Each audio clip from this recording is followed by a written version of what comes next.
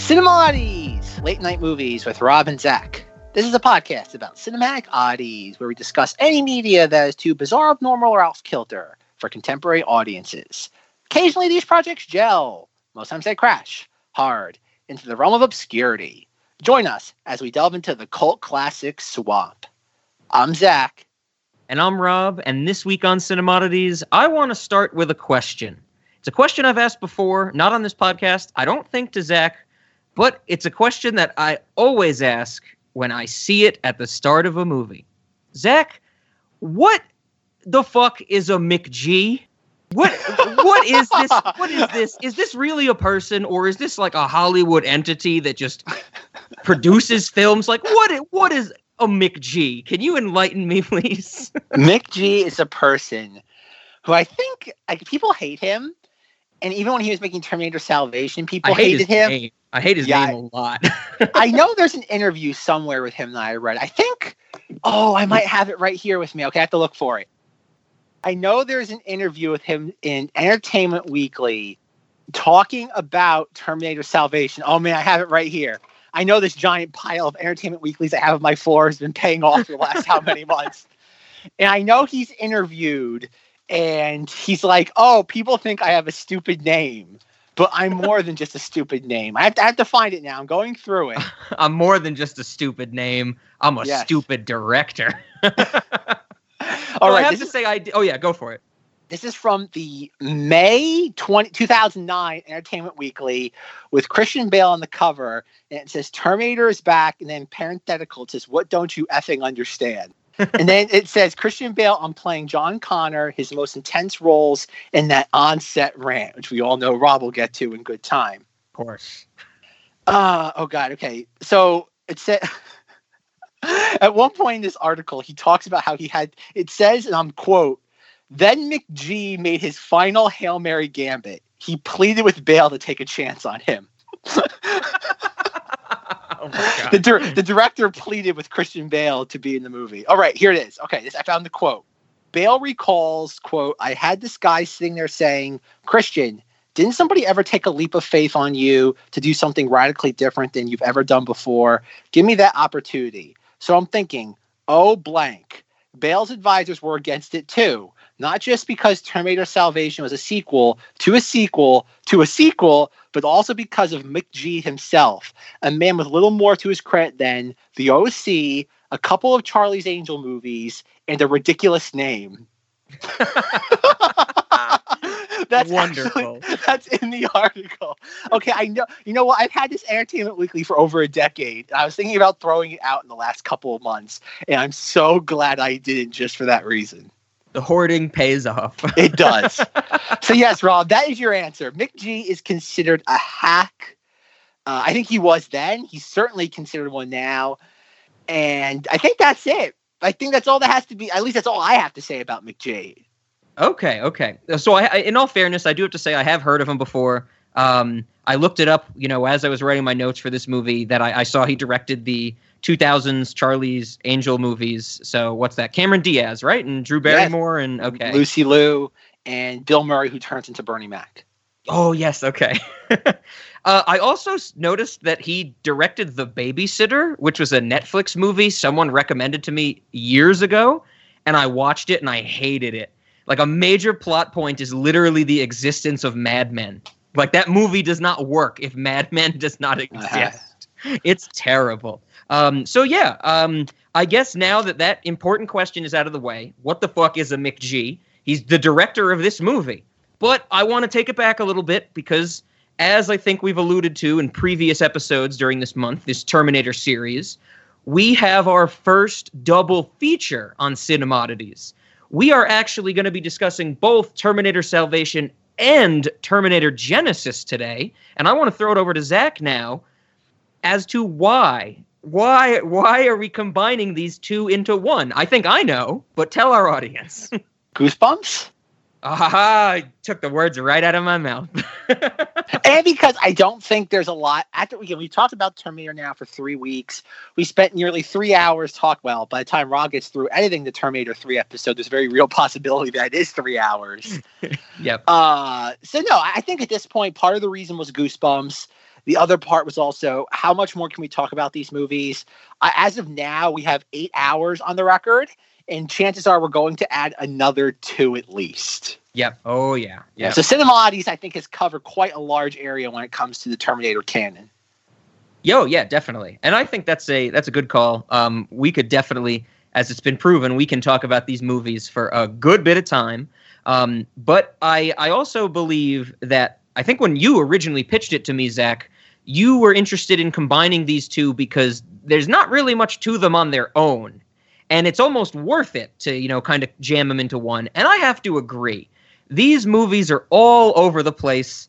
I don't even know, like what we were saying last week, where there shouldn't be Terminator 4 or 5. It should be like 3A, 3B, and 3C almost. Because this is where it fell apart. Like, I loved the trilogy of what we dedicated those first 3 episodes to, and these movies just don't fit within that. They almost detract from it. Okay. I don't know how far, because my context for these movies is much shorter than the previous 3.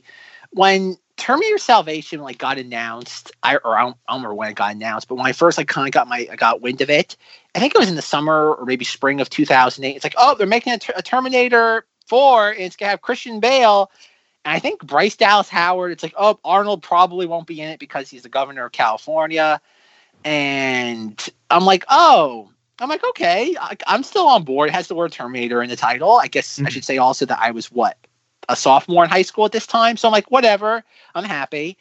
And I remember in the hype leading up to The Dark Knight, someone being like, oh, there's going to be a Terminator Salvation trailer attached to The Dark Knight.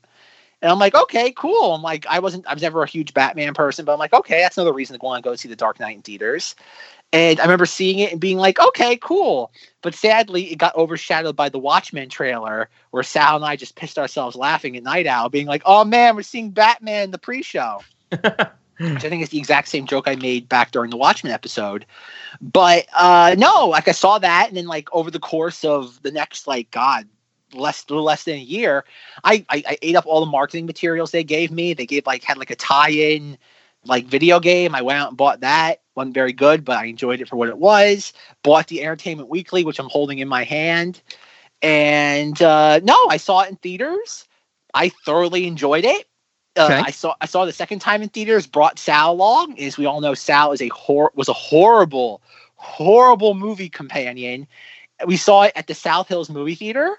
Nice. The only appropriate way to see a movie, which is now closed, unfortunately. I'm sorry, shut down. There's a difference between closing and being shut down by the authorities. Yeah. And no, I remember anytime you brought Sal to a movie, you had to kind of hold your breath and be like, okay, how's he going to ruin this or complain about it? And he loved it. I remember him walking out of it, and he had really no knowledge of Terminator outside of just it's Arnold Schwarzenegger. Mm-hmm. But no, he thoroughly enjoyed it. And that's kind of the extent of the Terminator Salvation context story. It's I've always enjoyed this movie. I enjoy it. It doesn't have the same sentimental nostalgia that the other 3 have for me. Mm-hmm. But watching it, I think it's fun. I think it's very corny at certain spots.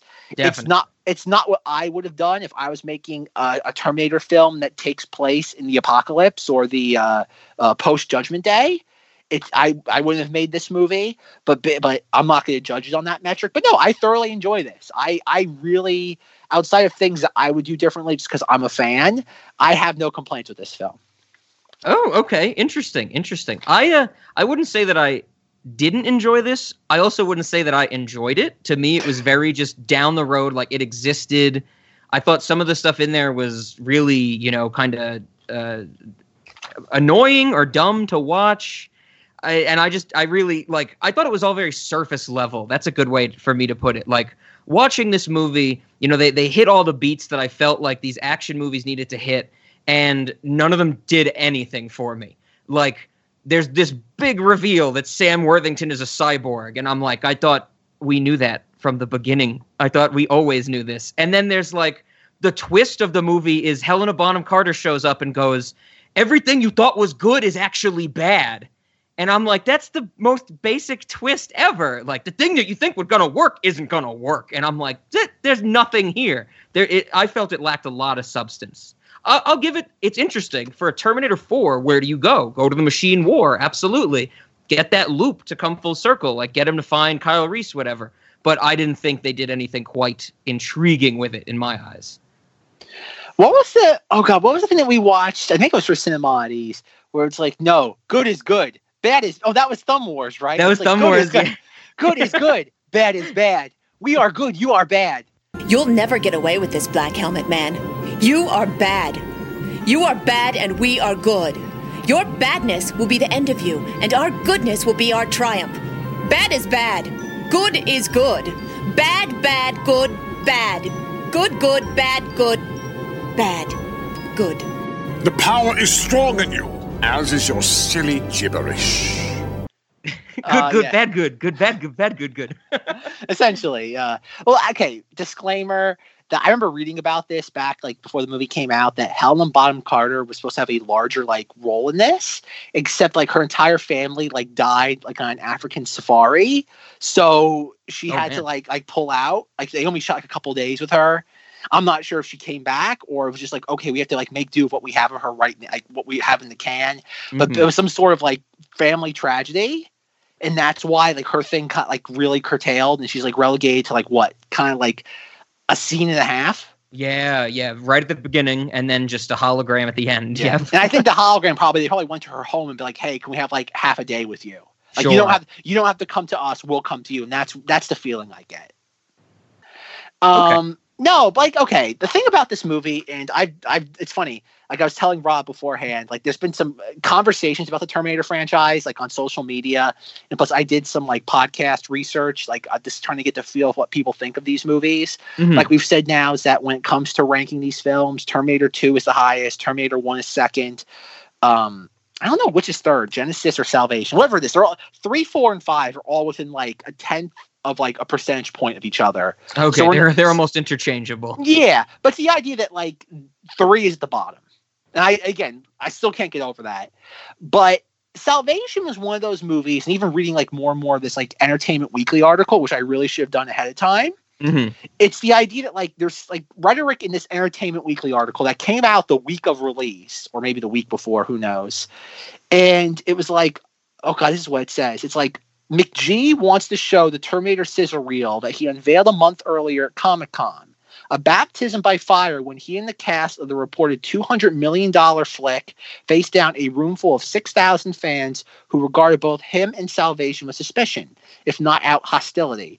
Why the hell were they making another Terminator? Wasn't the franchise dead after 2003's jokey Terminator 3? I mean, you can call Terminator 3 a lot of things. I don't think you can call it jokey considering that ending, but whatever. And what on earth was it doing in the hands of a guy like McG?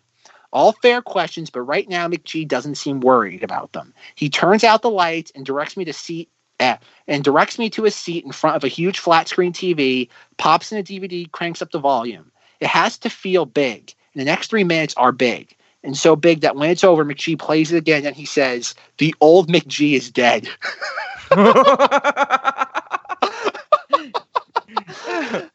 It's great. It's great. Like He's gonna become Phoenix McG and rise from the ashes. Oh my God, this goes on more and more. Okay, we'll get to more. We'll read more snippets of this because it gets weirder. We'll get to more of that in due time. But no, I like most of what this movie's going for. I think this film suffers from a lot of the same problems that Genesis will fall prey to. Okay. Christian Bale is horribly miscast as John Connor. Yeah, I didn't care for him as John Connor. Yep. He's too oh God, Bale comes across as an actor as somebody who knows what he wants to do. Most of the characters he plays, he doesn't play a character that's like, oh, I don't have a firm grasp on this situation. And that's how you always like how John Connor is always portrayed in the previous 2 films. Yep. Because it should be pointed out that it's not until Genesis that continuity gets thrown out the window, because at this point the events of Terminator 3 have happened. They're not explicitly referenced, but Catherine Brewster's there. Yeah, that's a good point. I guess the only thing that blatantly stood out to me that messed with continuity in this movie was that the tapes that Linda Hamilton recorded for John Connor are completely different from the tapes we hear in the first Terminator. Well, I said, who knows about that? There's probably a lot of this too. You wonder if it's legal rights. Well, yeah, creative definitely, yeah, but in universe, they are definitely different. Like to the tape number, they don't even get the tape number right. Well, that's a thing though. It's funny. I remember. Okay, Hollywood context time. I remember back like 5 years ago when the big thing Hollywood was doing was like rebooting things, but like it was the J.J. Abrams Star Trek thing. We're like, oh, we're rebooting the timeline, but like we're going to change this thing slightly, ignore the things we don't like, but keep the things that people do appreciate. I remember at the time being like, oh, this is creative laziness. You're just picking and choosing what you like. You're cherry picking. Yeah. And I've never liked that as a creative decision. And then like over time, it's come out like with the Star Trek thing that when J.J. Abrams and Bad Robot got the license to that, they had to change everything like exactly 25%. So they were. So I'm thinking and considering that like nowadays when it comes to like movie rights and stuff, and a lot of these properties like kind of like pinball around like different studios, like the first Terminator's Orion. Orion goes out of business. Who buys the rights? Again, Terminator 2 is like Studio Canal Plus, and then like Terminator 3 and 4 Warner Brothers. Genesis and Dark Fate are Paramount. So there's a lot of these things where it's like, okay, the reason why Catherine Brewster doesn't show up in Genesis is because she's a Warner Brothers character. They own that character. When you buy the rights to Terminator, you do not get their incarnation of it. The same way, let's say after this Paramount decides, like, I don't know, I think at this point Jimmy C is the one who has the rights back. But like, let's say if he does want like option them out, if somebody wanted to use the Catherine Brewster character, they'd have to go to Warner Brothers and license her out. Yep. Okay, I totally get what you're saying. Yeah, absolutely. And that's why I think the tapes thing. That's why I guess time goes on with a lot of movies where you see them like jump around from like different studios. You can't attack movies for that. Now I'm not saying you explicitly, as in Rob. I mean the audience. Yeah. Like when you do watch things, it's like, oh, why is it in Star Trek 2009 Spock sees the destruction of what Vulcan? His home planet? Yeah, Vulcan, right? Yeah, Vulcan. Yeah. It's like, oh, why? Like he says he watches it from like the snow planet Moon, but like in previous Star Trek lore, Vulcan has no moons. It's like, well, because they have to change things. Like the legal department says you have to do these things or else it's a breach of contract and it's a lawsuit. And that's what it is. And I think that's probably what it was. That's why also it's very obviously also an older Linda Hamilton recording all this. And I think that's why, like you said, I was listening to the dialogue. I'm like, oh wait, it's like the exact same thing she says, but it's been like a lot of the syntax has been changed. It's a lot faster. Yeah. Yeah. Someone pulled out the thesaurus too. It's like, okay, we got to change words. And that's what I think it is. I think if they probably could just think about why would you change that? That'd be the easiest thing in the world. You just pull the audio. Yeah, exactly. Like we're going to do it right now. We're going to play the original Terminator audio and we're going to play the Salvation audio. Tape 7, November 10. Where was I? What's most difficult for me is trying to decide what to tell you and what not to. But I guess I have a while yet before you're old enough to even understand these tapes. They're more for me at this point, just so that I can get it straight.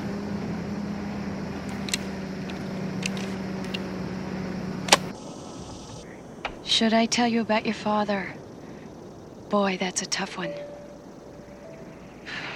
Will it affect your decision to send him here, knowing that he is your father? If you don't send Kyle, you can never be. God, a person could go crazy thinking about this. I suppose I will tell you. I owe him that. Maybe it'll help if you know that in the few hours that we had together, we loved a lifetime's worth. This is tape number 28 of Sarah Connor to my son John. What's most difficult for me is trying to decide what to tell you and what not to. Should I tell you about your father? Will it affect your decision to send him back in time to protect me, knowing that he is your father? And he'll be younger than you, only a teenager when you meet him. God, a person could go crazy thinking about this. But if you don't send Kyle, you can never be, and Skynet will win the war. It's not that hard to do. So like, why wouldn't they do that? And when you think about that, it's like, oh, there probably was something. I think, but why would you pay Linda Hamilton probably at least a 6-figure salary to record like, oh God, 30 seconds worth of lines? Yeah. Why would you do that unless you have to? Exactly. Yep. Yeah, I buy that for sure. It was just, as I'm watching all these in a row, I was like bummed out about that, I guess. But I totally hear what you're saying, that it had to be some, pressure of legalities or rights and things like that. Absolutely. Yeah. And like I said, I've always enjoyed this. This is why we're also combining this with Genesis, because I don't think I have a lot to say about either one of these movies. Okay. In the sense of like compared to like 1, 2, and 3. I think I really do enjoy. I love the Marcus Wright character. I absolutely love that as a character, the idea of a cyborg man that doesn't know he's a cyborg man and he wants some form of redemption. I know it's not fleshed out as well as it could be in this movie. Mm-hmm. I know like you have like it's all said through dialogue, like, oh, I tell it to my brother and the 2 cops that we killed. Yeah. And he gets put to death. And it's like, okay. And then he stumbles out of the hole and he like does like a war cry scream. But I've always loved the aesthetic of him, like toward the end of the movie, after like he saves John Connor from the water Terminator. Mm-hmm. And I love like half of his face is like gone. Then like when he goes into Skynet and like he's all torn up and exposed. I love that just as an aesthetic. And I think even though Sam Worthington is, I think at best a mediocre actor, mm-hmm. I think he does the best he can with this material in the sense of like a script and the bounds of his acting prowess. Yeah. I've never had like in the lineup of Terminator characters. It's rather limited. We have Arnold Schwarzenegger, the guy from the first one that goes into the bunker and wipes them all out. Mm-hmm. Robert Patrick, Kristanna Loken. Yep. And then we get more to Genesis. I think outside of like Arnold Schwarzenegger, Sam Worthington gives probably the best like conflicted Terminator performance. I guess not even want to say conflicted, probably the best Terminator performance outside of Arnold in these movies. Yeah, I thought he was fine. I didn't have any issue with him. So yeah, I haven't really had an issue with him in anything. It's more of the stuff he chooses to do I have an issue with. He's just in pain. The thing is that like he's a video game avatar. He's so blank. You can plug in almost any element you need, and he's able to just be like, okay, he's a disabled veteran that's going to Pandora's box to get legs. Okay, all right, it's ancient Greek mythology. What was he, Perseus? It's like, okay, he has to go on a quest to like defeat the gods. Okay, whatever. And I know he did one movie, which to this day has maybe the greatest title in cinematic history, quote, Man on a Ledge, where all it is him sitting on a ledge for 2 hours. And I'm like, maybe every movie in Hollywood should be titled just based off a vague description of the plot. It's like, what happens in Titanic? People fall in love. Okay. Let's just call it that. Forget Titanic. Just call it People Fall in Love on Boat. Okay. Sold. Man on a Ledge is even worse than like Phone Booth. Like, what's the premise of Phone Booth? He's in a phone booth the whole time. That's what you do. Every single movie, much like how I think every movie sequel should follow the Die Hard model, every movie title that's not Die Hard should have that. Just call it like a 5-word description of what the movie is. Like, it's like a micro elevator pitch. Yes, I love it. Yep. But okay, getting back to Terminator Salvation. I don't like Christian Bale's John Connor, not because of anything that Bale's doing. It's just he's doing his shtick, and it's not what I think of as John Connor. I think you need a little bit more. That's the thing too about this movie is that a lot of people complain about the fact that like, oh, it's a big departure from the Jimmy C like purple, black, and blue future where it's just these and with like the chrome robots. Mm-hmm. I'm sorry, Terminators. Yeah, and I think probably another reason why is they probably couldn't do that. Unless you paid or you did something. Again, it's an issue that you can do anything you want in today's day and age. It's just a matter of how many checks you're willing to write. I think that's probably the reason why they went more with a brown aesthetic as opposed to like that overcast, or not, I don't even want to say overcast, but that like blacked out sky with purple hues. Yeah, I could see that. Yep. And I think a big part of this movie was that it's like the continuing like hope for humanity. At least I got that with the whole Kyle Reese thing where he's not really the soldier yet and has to come into his own in that aspect. So like the color being a little more are different at least, make some sense to me. Yeah, and that's the vibe too. Because you can also explain it too, is that this movie, much like Genesis, was always envisioned as a trilogy. Mm-hmm. And I think that's what this was. This is supposed to be like the first win against. This is going to be I think their Star Wars. This was A New Hope. The second one was going to be The Empire Strikes Back, where all hell breaks loose. Yeah. And then the third one was going to be, okay, probably ending with something like what Genesis begins with, where it's them going back in time. It's like, okay, we have to get into Skynet, but we have to like beat them before they turn on the time machine. Mm-hmm. That's probably what the third one was going to be. Yeah, I could see that. That's their equivalent of blowing up the Death Star for the final one. Yeah. So yeah, so I could see that though. Bryce Dallas Howard has nothing to do. She's just kind of here. Yep. I want to mention Common. Common has nothing to do, right? As Barnes. His name, I swear, his name is said as many times as both Kyle Reese and John Connor. It's like, where's Barnes? It's like, Barnes, your brothers didn't make it. I'm like, yeah, brother. Yeah, I think there was a few points in this movie they were saying Barnes, and I was like, who is that? And then I was like, oh, it's Common. Okay. It's Common. And I was like, when are they going to give him a gun with a silencer to get shoot in a busy mall? Well, he has the best moment, I think, in the entire movie that's not Terminator related, where woman saves Sam Worthington, and it's like, what about woman? She made her choice, and he fires a rocket launcher down the thing. Yeah, that's right. That's good. I love that. It's like, oh, this person that like I've known for years in our struggle against the machines, like the ultimate enemy, she makes a bad choice, and it's like, well, she did. I love that. And the way he delivers it, it's like, okay. Like in Common's, like I haven't seen him do a lot of acting stuff, but like he sells it, and and I would imagine too that's what this movie was too, was setting up a lot of characters, for sequels. But it's like, oh man, you wish they could have maybe dialed the setup of things back a little bit, just giving your current characters a little bit more to do. Yeah, exactly. That's what I was hoping more for as we got through the movie. It was almost like, when they were jumping back between like the John Connor and the Kyle Reese stuff, it was like, okay, come on, like let's do something. And then they finally do meet up. But yeah, I thought there were a lot of characters that were very shallow in this. Yeah. And I'm not even sure because I found this out today. Did you know Terry Crews is in this movie? Oh God, no, I did not.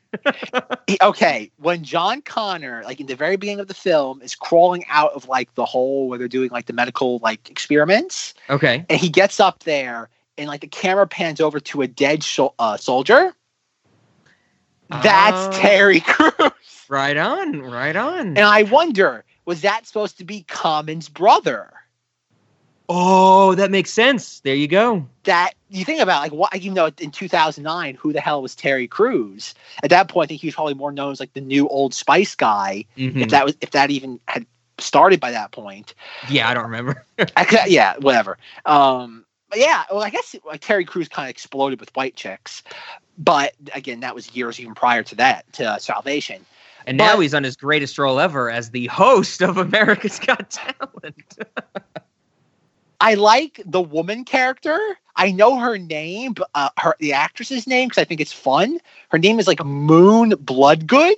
Moon Bloodgood. I'm glad, because if you didn't bring this up, I was going to bring this up, because I think I had recognized this actor when she comes on screen. Like she gets caught in the parachute or whatever, and I was just like confused as all hell because in one scene. She's like taking her clothes off and she starts just staring at Sam Worthington and she's like, "We're gonna fuck, right?" And he's like, I'm a cyborg, I don't do that. And then she's like all upset that they're not fucking. And then I'm like, is there an implication that like any people like is that the state of the world, that like if two like reproductive adults are together that they're gonna like try and fuck to continue the species? And because it was so weird to me. And then the next scene is her almost getting raped, and I was like, what? Like, what whiplash is this? So I looked her up because I was so confused, and then I see her name's Moon Bloodgood, and I'm like, okay, I just don't think McG knows what he's doing. There's so many quotable lines. Like somebody has like on the DVD box art. There are so many things here that need to be put on the box art to this movie now. All right. The scene that you're referencing was cut out of the theatrical release. I forgot to mention. Yes, this is one of It's a director's cut moment. Yes, and one of the real ones I have. Yeah. Yeah. This is only one of 2 director's cuts that Rob has. That's actually that. Yeah, I've only watched that cut of the movie once, and I'm like, I don't remember it. Like, Rob's referencing this scene. I have like a very vague idea that happens. Because I know, like, in the theatrical cut, it shows her, like, taking off her top, and then, like, it's a hard cut to the guys, like, attempting to rape her. And it's like, that's jarring. And I guess they took out the sensual aspect of it all, because I know the scene after they confront, like, the rapist is there where, like, she like snuggles up to him. She's like, calm down. Like, I only want a hug, like, to stay warm. And I'm like, oh yeah. I'm like, that's where it is. And it's very, you could tell that was a market research focus group thing. Cause like, it's so like, you can tell ripped out of the movie. Okay. Yeah. Cause the way you're describing it does sound jarring, but this was definitely jarring. It got so like intimate. Like, you know, the camera's on their faces and she's doing a good job, and Sam Worthington just like, I'm a cyborg. Like, that's clear at this point in the movie. And then it's like goes on for so long, like long enough for me to write the note, like about humans just trying to fuck any chance they can get because like they're going to die out. And then it just went totally left field. And then her name's Moon. It's great. Moonblood good. Yeah, there's a lot about, whatever. Yeah, that's a scene. It's jarring how it's edited because again, it really is like she takes off her top and it's like done from like a distance and it's silhouettes. You can like see like, you can see her from the waist up pretty good in the sense of like all her curves and all that. And the very next shot is like her like putting her top back on, and like she hears a noise and she turns around. It's like, wait, what? Mm-hmm. It's like what did I miss? Like clearly there was something here that's supposed to be here. And like you said, clearly they chose between awkward moment or jarring editing, and clearly jarring editing was the best choice. Fantastic. But yeah, no, like I like her as a character, like in the sense of like just like filling out this universe with new characters. Mm-hmm. I have no complaints with her. I think everybody in this movie is doing their job. I don't think there's any performance that's like bad. I think it's either the direction is horrible or the story and or script is horrible. Yeah, not horrible, not even horrible, subpar. Okay. It's not horrible. I think shallow is the way I would put it. There's no real substance to this movie for me. Well, it's like a lot of what Hollywood would. It's funny. A lot of what Hollywood would do in the coming years was present in this movie, where it was the idea like, okay, we're doing a trilogy. Let's just set up the stuff. Let's lay all the pieces out. Then the second one will be the really interesting one. Oh, okay. Yeah, they're banking on the success of the first one so hard that it takes away from it years after the fact. Now that we're watching it, it's like, because I'm with you, I see all this stuff and it makes sense, and it's like, bummer, why couldn't they just make a movie? Yeah, I think again it's that same. Again, everybody forgets that like the same thing that's happening right now with Marvel happened back like in the late 2000s, early 2010s with The Dark Knight, where it was like, okay, our first film is the origin story, our second film is where things get dark. It's the dark sequel. Yeah. And that was what they were going for with this. Was that the dark sequels where everything was going to kind of go to hell, where they were probably going to lose all of their like air superiority. And then it becomes kind of like the trucks with the no windshields. That was probably going to be your future for the second movie, or at least halfway through the second movie, going into the third movie. Mm-hmm. Yep. Yeah, it makes sense. That's the vibe I get, at least, because that's kind of one of those. It's you have to look at a lot of these blockbusters with the context of like what was going on in Hollywood at the time. Yeah. And they're all chasing each other. Like 10, 15 years from now, people are going to look back and be like, oh, why did Universal create a Mummy movie with Tom Cruise that kind of doesn't do anything but spin its wheels for 2 hours? Mm-hmm. Well, it was the time of Marvel. Everything had to be a cinematic universe. Yeah. Yep. That's a good point. Yeah. They were trying to grow something, and this was the first seed that never took off. Yep. Yeah. It's the idea of you need the trilogy. The first one's the origin story. The second one is the doom and gloom. And the third one is like ends on the bright, like you know what? Like the battle had a heavy toll. But you know what? We won. And that's where you're introducing all your characters. I would imagine, like, then after like Marcus Wright is gone at the end of this movie, You probably have Moon Bloodgood be a bigger character. You have Common be a bigger character. Catherine Brewster would sit there, have her kids. Mm-hmm. Mm-hmm. No other main characters really besides them, right? Well, I have to mention because Kyle Reese. It's later in my notes. Oh, I do have to mention Kyle Reese, but I love the fact that even though we lose Arnold like in a big role in this movie, and only his digital face is what we get to see. Even though we lose Arnold, we gain Richter from Total Recall. Yeah, Michael Ironside is doing like the greatest Michael Ironside like role ever. It's just barking. That's all it is. Oh, I love the scene where they're in a submarine. That's where headquarters is, a submarine. And John Connor somehow gets in this underwater submarine, and he's like, Michael Ironside, how did our mission go? And Michael Ironside's like, that's on a need-to-know basis. And so, of course, John Connor's like, I'm John Connor. I'm the best person there is. And Michael Ironside just pulls a gun to his head, and he's like, I can rewrite the future. I don't believe in prophecy. Not when one can rewrite the future in a heartbeat. Are we on the same page? Yeah. We're on the same page. And I'm like, oh shit, this escalated. That doesn't happen in my cut. Really? Oh yeah, No. yeah. Michael Ironside holds a gun to Christian Bale's head and is like, I can rewrite the future. Like, you're not the best part of this resistance or something like that. Oh, because that would tie into like the opening crawl of like a lot of people like consider him like a god, not god, but like a prophet. But some prophet. people see him as like a false prophet. Yeah. Yeah. That's okay. That would tie in. 'Cause, okay, I was thinking about that. I'm like, okay, they want another like opening text crawl like the first Terminator.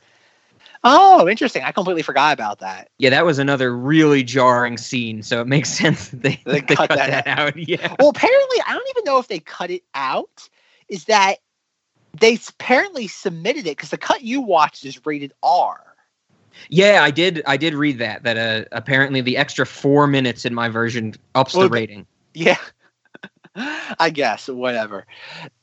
That's okay. Where do you want to go? Because there's one very specific thing I find amusing about this movie. I guess I should. I've always really liked Anton Yelchin, so he was great. I thought he was fine, and maybe not great, but fine in this movie. But I think we've been saying that with the performances. I think in terms of other characters, the only one I wanted to mention was that the Terminators have a Jaeger that attacks that like 7-Eleven or something. It has a name, Rob. The T Jaeger?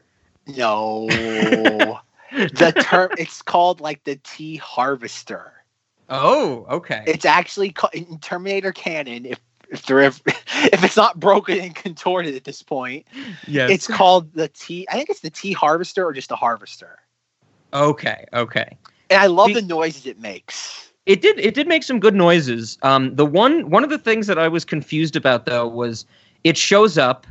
It captures people, like it shows that it's picking up humans and putting them in this little like containment thing attached to it that is open, like it's a cage, like there's holes in it, so air can get through. And then as like the people, Anton Yelchin and Sam Worthington are trying to leave or get away from the Jaeger, they cause like this giant gas explosion. Yep. To try and stop it, and I'm like, so they just killed Kyle Reese, right? Because Kyle Reese is in the Jaeger at that point, or they killed all the people at least in the Jaeger. Well, yeah. And so they never like addressed that. It's not. I don't know. Okay, this is a weird one because I don't think the movie's meant to be looked at this way. Sure. Because there is like the giant hunter killer that's storing all them. I don't know. Like this giant hunter killer has. I'm sorry. The Harvester Jaeger has the ability to store humans. It seems like it's just there. Like, I don't know. A lot of that seems like, okay, it's a cool idea. It's not very practical because a lot of this movie, like the Terminators, like why would the Terminators have a facility where like people have to like have touch screens? Yes. Like it's like robots wouldn't design touch screens because they wouldn't need that because it's code. It's like it would send commands. It's like none of this makes sense. Especially that John Connor has like a little like motorcycle one that he hacks into that he uses to like access a touchscreen inside like the R&D department. It's like this doesn't make any sense, but it's not meant to be looked at that way. So like I don't mean to like ever again. I don't want to scrutinize it that way. Even though that's what we did for Terminator 2 when it came to like what was the door. It's like Cyberdyne. No, that's fair. That's fair. I do have to say I like that they call them in the movie Moto Terminators. Well, that's another thing too. Is that like again very clever on a visual level. It's like okay, they're trying to escape the 7-Eleven, and we should point out there were Slurpee cups in May of 2009 you could buy with Terminator logos on them. They escape, and I think it's a pretty cool action sequence. Like that's one thing too. The action in this movie is pretty solid for the most part. And they blow it up, but they have the giant oil tanker. They drive it into this thing. It knocks it down. They shoot at it. They light the flare. It blows up. And then as they're trying to escape, the thing launches 2 little motorcycle Terminators out of its ankles. And at one point, like they sit there, like what? They flip, like they drive into a car and it flips over the giant like Mad Max vehicle. And, I guess I should say that. And the thing slides under it. It's like, oh, like that's like on a visual level. I love that.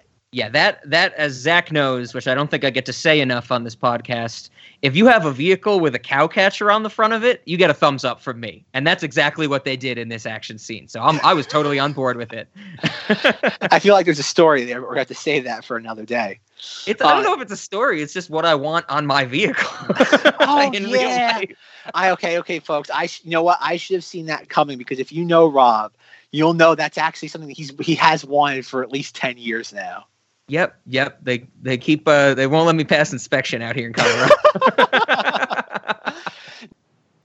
Okay, Terminator motorcycles. I like that. I've always liked that sequence. I think it's great. I love how they have the little like much like Terminator 3. They had the little like ball at the end of the chain. Yeah. And they wrapped the little motorcycle Terminator in it. And at one point they like brake hard on a bridge and it actually becomes airborne and locks around one of the like repulsor like things of the hunter killer. And like that's neat. Like I think that like if you're doing action, and that's another thing when it comes to Terminator Salvation, I think a lot of people just get so hung up on the fact of like, oh God, Sam Worthington is horrible, John Connor isn't that good, McGee is stupid, and we lose sight of the fact like we have some really good action sequences in this. Mm-hmm. Yeah, they didn't bother me. That was the stuff I was more like intrigued in. It was like, I definitely had the sense where a lot of the movie I was like, Kyle Reese is going to live, right? So where's the tension? But it's interesting to like some of the choreography of the action was very interesting to watch. Exactly. Well, yeah, it's an action adventure movie. And I think a lot of people get caught up. It's this weird thing that happened with Marvel for the longest time where it became a thing like, oh, the Marvel movies are stupid because there's no life or death stakes. And I'm like, is that how you judge a movie? It's like, do you go to movies like just hoping the characters die? And if they don't die at the end of the movie, you don't like it? Like I've always found like a weird metric that like characters need to die for there to be stakes. Half the fun of movies is like watching the characters get stuck in a scenario and then watching them dig their way out. Mm-hmm. I've never seen that as a metric, and it's sad to see that even like Marvel fell prey to that with Avengers Endgame, where like we have to kill characters to give a story weight. Sure. And that's why like something like Terminator Salvation, I don't want to say I think I enjoy, like I don't want to say I love it, but I've always enjoyed it because again, I think the action is cool. It's stuff that I have not seen, like a Terminator robot that can sit there, or motorcycle that can kind of move the way it does in a Mad Max world. And then like all think about that action sequence begins with them in the 7-Eleven. It goes all the way to the bridge. It goes then all the way to like Marcus Wright, like jumping on top of it. He gets caught by the harvester. That's like somehow like goes inside it like a transformer. It grabs him and like slams him into it. And then we have like the warthog hunter killer chase through like the canyons of California. And like that action sequence has to go on for like what, 10 minutes? Oh yeah, it's lengthy. And it's really cool because like it's unfolding and all the character and story beats converge at that moment. We introduced the Bloodgood character. We have the Sam Worthington, Kyle Reese stuff, and we have John Connor. Mm-hmm. It's all like you have at that point 2 different stories. They become interlaced and then they sprout out again. And then we have 3 different stories. Yeah, yeah. And again, that's an aspect of this that, like, imagine if a Marvel movie did that. Imagine if we went in with having 2 plot threads in a Marvel movie, and then at one point the 2 of them converge, and a third one pops out of it, and it's all done rather seamlessly. Sure. Yeah, that's a good point. I didn't really think about it that way, but no, I see what you're saying. Yeah, and I think again, this is another one of those movies that, like, we throw out the baby with the bathwater. Again, we're so hung up on the nostalgia of Arnold's not in it. It's stupid. And I'm like, for a podcast I was listening to today, I listened to their Terminator Genesis episode, and like any good Terminator discussion, you have to talk about all the movies. You can't just talk about one. And they were talking about Salvation, and the guy, whoever, it was 3 guys, they all sound the same. You could never really tell which one was which. And they're like, well, and they asked the one guy, like, what'd you think of Salvation? He's like, I saw it when it came out, but it was a lot like stepping in dog crap. Like, I scraped it off my shoe. I don't remember what it smelled like, though, but I know it happened. And I'm like, this movie's not that. Like, yeah, I don't definitely. care. Yeah, I would not describe it that harshly. Yeah, that's crazy. And yet the entire argument again boils down to is that Terminator 2 is the greatest film of all time. Mm-hmm. And I'm like, if that, again, why are you going to see movie sequels if you've already decided that a prior installment is the best one, and no matter what they do, they're never going to be able to top it? Yeah, why exactly. are you going to see it? Like, you're exactly. not going to like it going in. What's the point? Mm-hmm, mm-hmm. Yep. And that's what bothers me. Is like, if you don't like Rob, obviously Rob's not too thrilled about this, but it's not, his opinion isn't founded in Terminator 2 is the best film ever. Definitely not. Yeah. And again, because it's not a lot. Okay, I'm trying to think of other things. Anything else you want to talk about this? Because the only other thing I really want to highlight is the Skynet base makes no sense. Like, period. And I love Kyle Reese's little friend, a little black girl with the afro in the hat. Oh, who doesn't the mute talk one or something? Yeah. Her name is Star. And my favorite scene in the entire film is, actually, there's a couple of my favorite scenes with her. I love there's one point where John Connor at the end has opened all the holding cells. Yet somehow it didn't open didn't open Kyle Reese's. Yeah. Even though Sam Worthington unlocks that information. Yes, definitely. Yeah, that didn't make any sense to me either. Didn't make any sense. And when Christian Bale is going throughout the base, he's like stopping every guy like under 20. He's like, Kyle Reese. I guess we should point out that Christian Bale's doing the Batman voice throughout the entire movie. Oh, definitely. Yeah, how could we? It's almost like it was assumed knowledge, but yes, we should mention it. If you've never seen this movie, just imagine that. Essentially, again, that might be another one to do. We have to do a comparison: Christian Bale in Terminator and Christian Bale in Batman. Try to figure out which. I'll have to pick scenes from both movies where they could fit either way. Yeah, I'm thinking of. There's that scene where in Dark Knight where he's looking for the Joker, and he's like, "Where is he?" He's like, "Where is he?" And he's like, hey, "Nobody knows this dude." He's like, "He must have friends." Where is he? I don't know where he is. He found us. He must have friends. Friends? You met this guy? Someone knows where he is. And this same scene where he's like, "Where's Kyle Reese? Kyle Reese. He must have friends."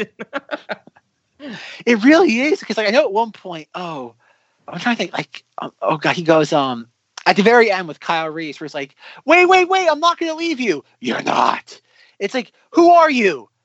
I'm Batman. It's like that's why I expected him to say like this. Like, I'm John Connor. Where are you going? I gotta end this. No, I'm not gonna leave you. You didn't. Who are you? John Connor. Just say I'm Batman. Yeah. Doesn't matter at this point. I'm Bat Connor. But going back to him, like searching for Kyle Reese in the R&D department, I love how we have Star there and she's just standing there. And for some reason, she's just standing there. She doesn't know who John Connor is. And he goes there, he points her and goes, "You move!" Yeah. And the scene cuts. And I'm like, God damn, that's a great Razzie moment. Like, how did the Razzies not give that to him? Like, we have to look up who was nominated in 2009. But like, why was that there? Why would you write that in the script? And if it wasn't in the script, why did you feel compelled to film it? Yeah. And if all those things happened, why did you feel forced to put it in the final cut? I think that's where part of Christian Bale's on-set explosion bled into this actual film, because he probably was they probably just edited like the little girl standing there looking scared with Christian Bale yelling at the lighting guy, right? Okay, do you want to explain the story behind that? Because I feel that story might actually outlive this movie. So my first note under my notes for Terminator Salvation, I say, of course, never seeing this movie, the only thing I know about it is Christian Bale's behind-the-scenes explosion. And in the same note, in all caps, I write, our professional relationship is over. So Zach might know some of the finer details, but audio leaked on somewhere. I think I saw it on YouTube way back in the day, that during the filming of this movie, Christian Bale absolutely exploded at a crew member for walking on scene during a shot. And it exploded because it is one of the most like childish, cringiest encounters or interactions between humans that I think I've ever heard. Because Christian Bale is just angry. And everybody knows if you ever gotten insanely angry, you don't make sense. You just repeat the things and that's making you angry, and you're just threatening people. And so, he's yelling at this lighting guy, our professional relationship is over. He's like, why were you walking on set? Oh, to check the lights, to check the fucking lights. We have to put some clips in because it's so good, I think. I want you off the fucking set, you prick. I'm sorry. No, don't just be sorry. Think for one fucking second. The fuck are you doing? Are you professional or not? Yes, I am. McGee, you got fucking something to say to this prick? I didn't see it happen.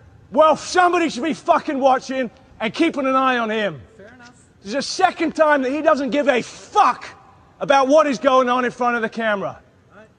All right? I'm trying to fucking do a scene here, and I'm going, why the fuck is Shane walking in there? What is he doing there? Do you understand my mind is not in the scene if you're doing that? I'm gonna fucking kick your fucking ass. You don't shut up for a second, all right? I'm gonna go. Do you want me to go fucking trash your lights? Do you want me to fucking trash them? Then why are you trashing my scene? I'm not trying to trash. You are trashing my scene. You do it one more fucking time, and I ain't walking on this set if you're still hired. I'm fucking serious. You're a nice guy. You're a nice guy, but I don't fucking cut it when you're bullshitting and fucking around like this on set. But the other thing that I wanted to talk about with this is this gained some popularity. I remember hearing about it when it was created, but it's the, I don't remember, what is it, Velo Motions or whatever, the auto-tune remix of Christian Bale's explosion that also gets mixed in with some like other celebrity explosions. So I think it's a very interesting way to play with it. So was there anything more to the story that came out later on, or is it really just Christian Bale got mad and it leaked somehow? I've never understood like why this like exploded in popularity. Like I didn't really even know about this, I think, until like when the movie came out, or maybe like the Entertainment Weekly article. I was never a huge social media person growing up. Like, of course, I had the things like your MySpace, your Facebooks. Mm-hmm. But I was never like clued in at that point in my life to like hearing about things like that, like in the Hollywood industry. Whereas now it would be inescapable to like if something like that ever happened. Yeah. You know more about it than I do at this point. Oh, okay. I've never I've known about it as like a footnote in history with this movie, and like I said, sadly, that legacy will outlive the movie itself. Yeah, I've never been bothered by it. It's like I've always tried to figure out, watching the film, what sequence it was they were filming. Mm-hmm.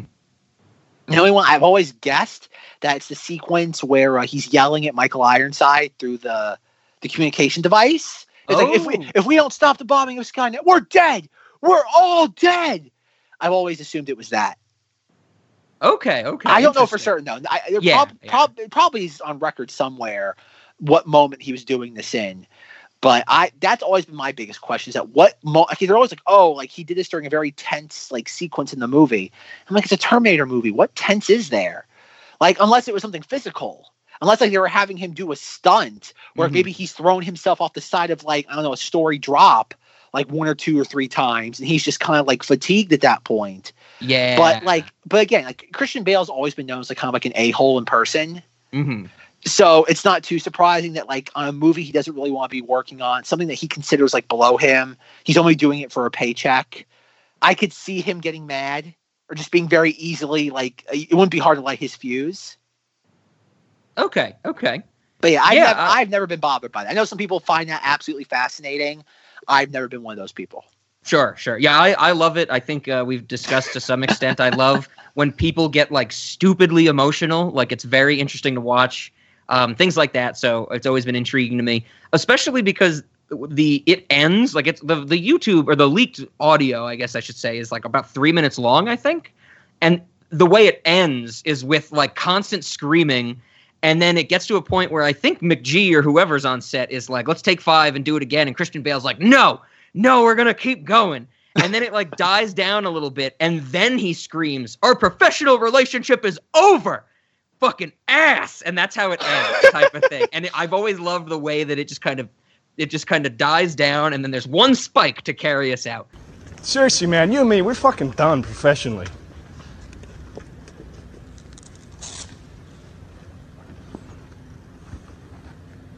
Fucking ass.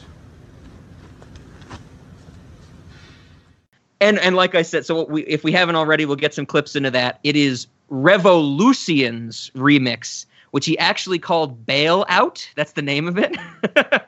And it is a true testament to fantastic sound editing. We'll have to get some of that in here. And it might come back later in reverse. Who knows? Yeah, that's good old Christian Bale. You want me to go fucking trash your lights? Do you want me to fucking trash them? Fuck! And what the fuck is it with you? I was looking at the light. Fuck! And what the fuck is it with you? I was looking at the light. Fuck! And what the fuck is it with you? I was looking at the light. Fuck! And what the fuck is it with you? I was looking at the light. It's fucking distracting. Oh, good. It's fucking distracting. Oh, good. It's fucking distracting. Oh, good. It's fucking distracting. Oh, good. No, fuck, no. No, fuck, no. No, fuck, no. No, fuck, no. No, fuck, no. No, fuck, no. No, fuck, no. So I definitely wanted to mention that. And I think the only other thing I wanted to mention about this was, did you notice when Sam Worthington is being captured, when he is captured by the humans, and it's revealed that he's a cyborg to nobody's surprise, he says, I'm not a cyborg. I am human. I was born on August 22nd. He's a week after Ben Affleck's birthday. I groaned. They missed a great opportunity. They missed a great opportunity to tie it all together. Exactly. So did you have anything else to say about the Skynet base? Was that the only other thing we... Yes. I've always been bothered. Not bothered. That's not the right word. I've always found it amusing that, okay, Sam Worthington, Marcus Wright, like walks up to the front gate, the sentry like outside, and they do a pretty good job of what like Skynet Central is supposed to look like, or at least the Terminator 2 3D version of what it's supposed to look like, where it's just like a giant like pyramid. Okay. I've always liked that, the idea, like, not that you have to scale it, but you have to kind of like walk up it. And I like the Sentry too. In the moment, like it knows who he is, and just automatically doesn't shoot him. Yeah. I'm like, oh, okay, whatever. He's allowed in. He's part of the club. He gets in, and they have like a terminal for him where he puts his hand on it, and somehow through like fingerprint touch, it communicates information to him. Mm-hmm. Yep. I'm like, did Skynet really? And plus, it's like an all-white room. Why would Skynet? And I get it; it's for aesthetic reasons. It's there for it's to communicate to the dummies in the audience. I get it, but why would Skynet have like Skynet should just be like a giant room of servers with like a manufacturing like warehouse. Yeah, 100%. I'm with you. And it would look. I know, obviously, when they were making this film, is again 10 years later, but it would have more in common Skynet Central of like an Amazon like fulfillment warehouse, where you would sit there, have a bunch of things just running around either on guided tracks or little sensors in the floor. Yep. Than you would anything else. Yeah, and people in cages on the sides in terrible living conditions. It's truly prophetic.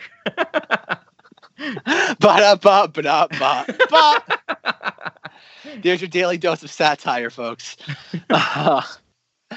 Oh boy. But no, so like that's always kind of like bothered me, the idea. Like then you have like, oh god, when John Connor goes in and somehow Sam Worthington is a transmitting device, like he just now is discovering that he's a Terminator. And yet he has the ability to like wirelessly communicate to John Connor through like an iPad before iPads were a thing. I want to point out iPads were not a thing yet when this movie was being made. Okay.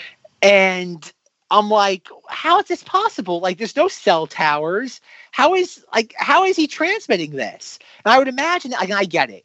Skynet, in a way, is allowing this all to happen to lure John Connor in. Mm-hmm. But at the same time, it's like, I'm like, okay, whatever.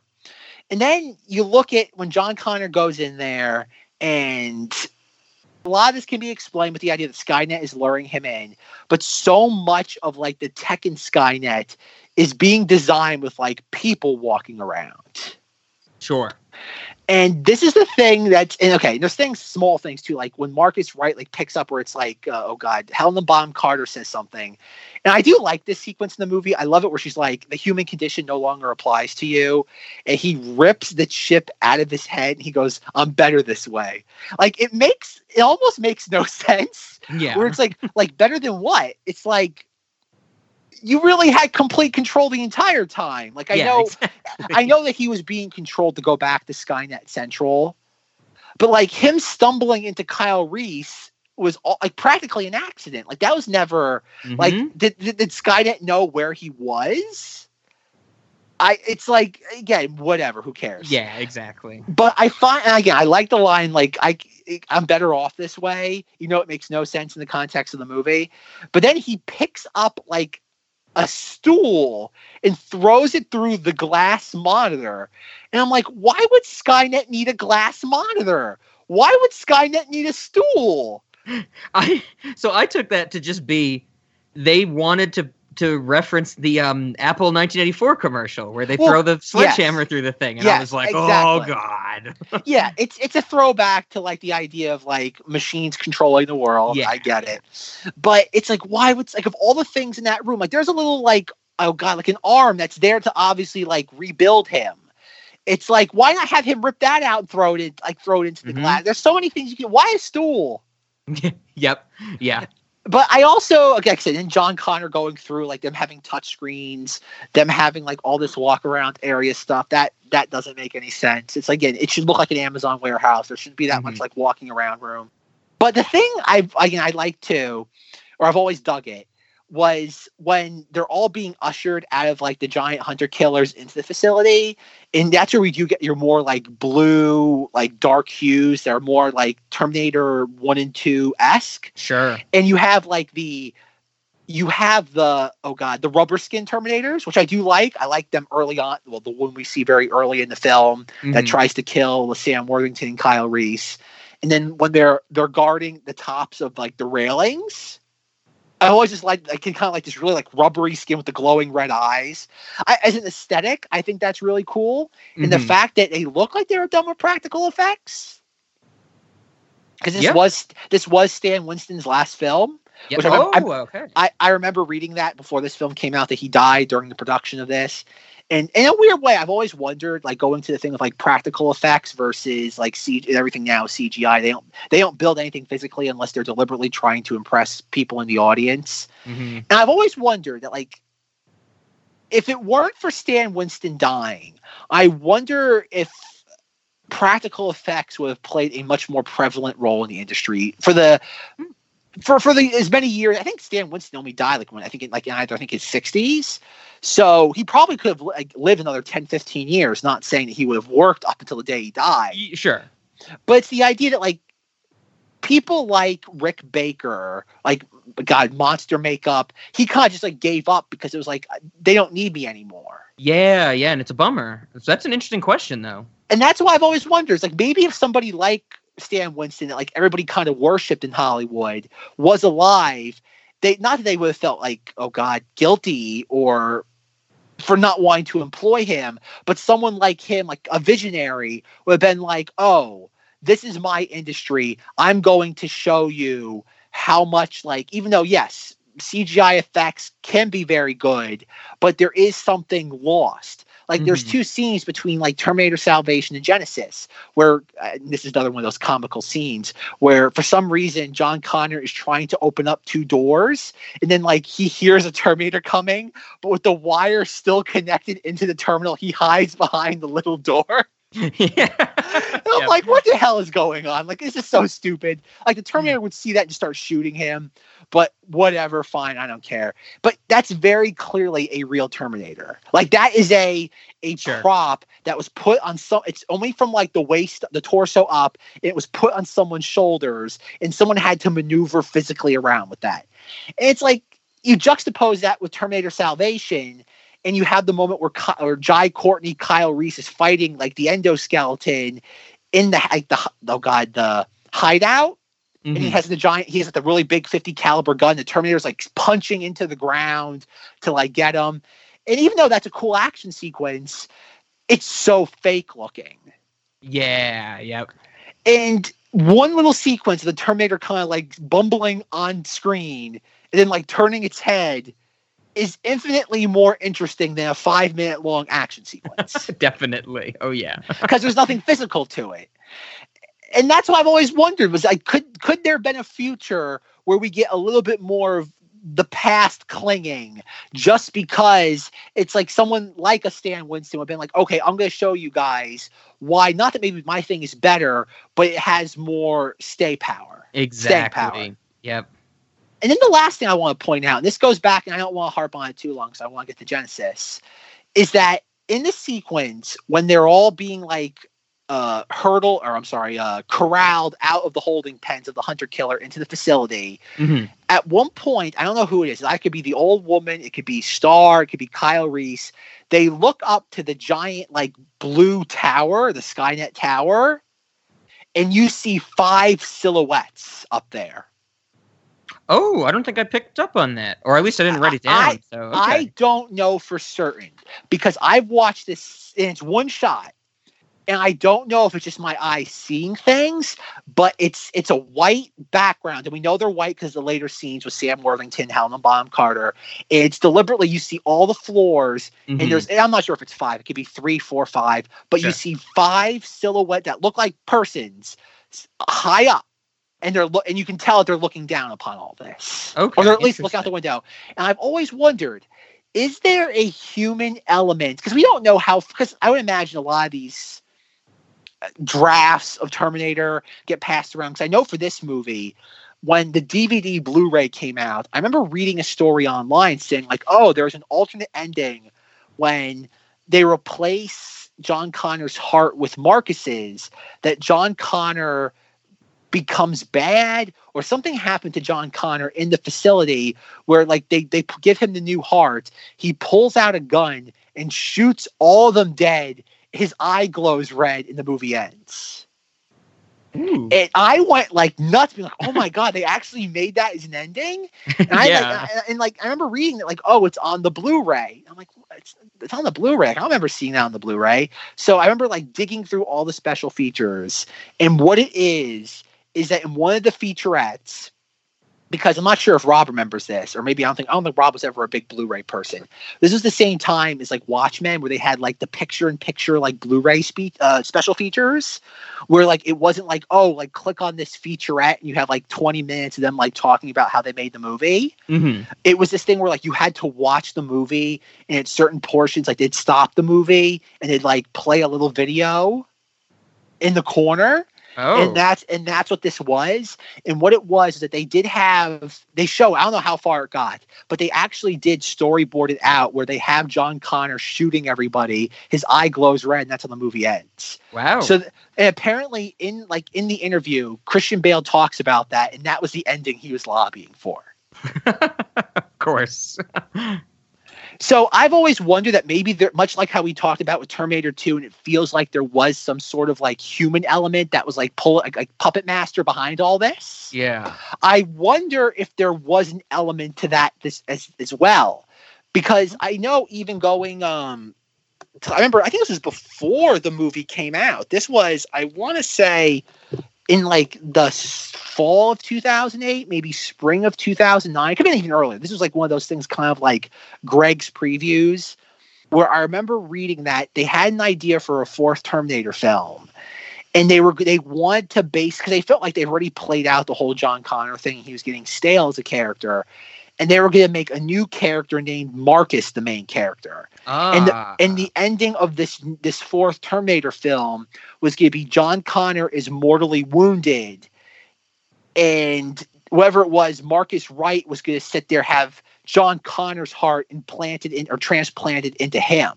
Okay. So it would be the heart of the destruction of Skynet would be in this new character. Gotcha. And this new Marcus character would be the hero of the franchise going forward.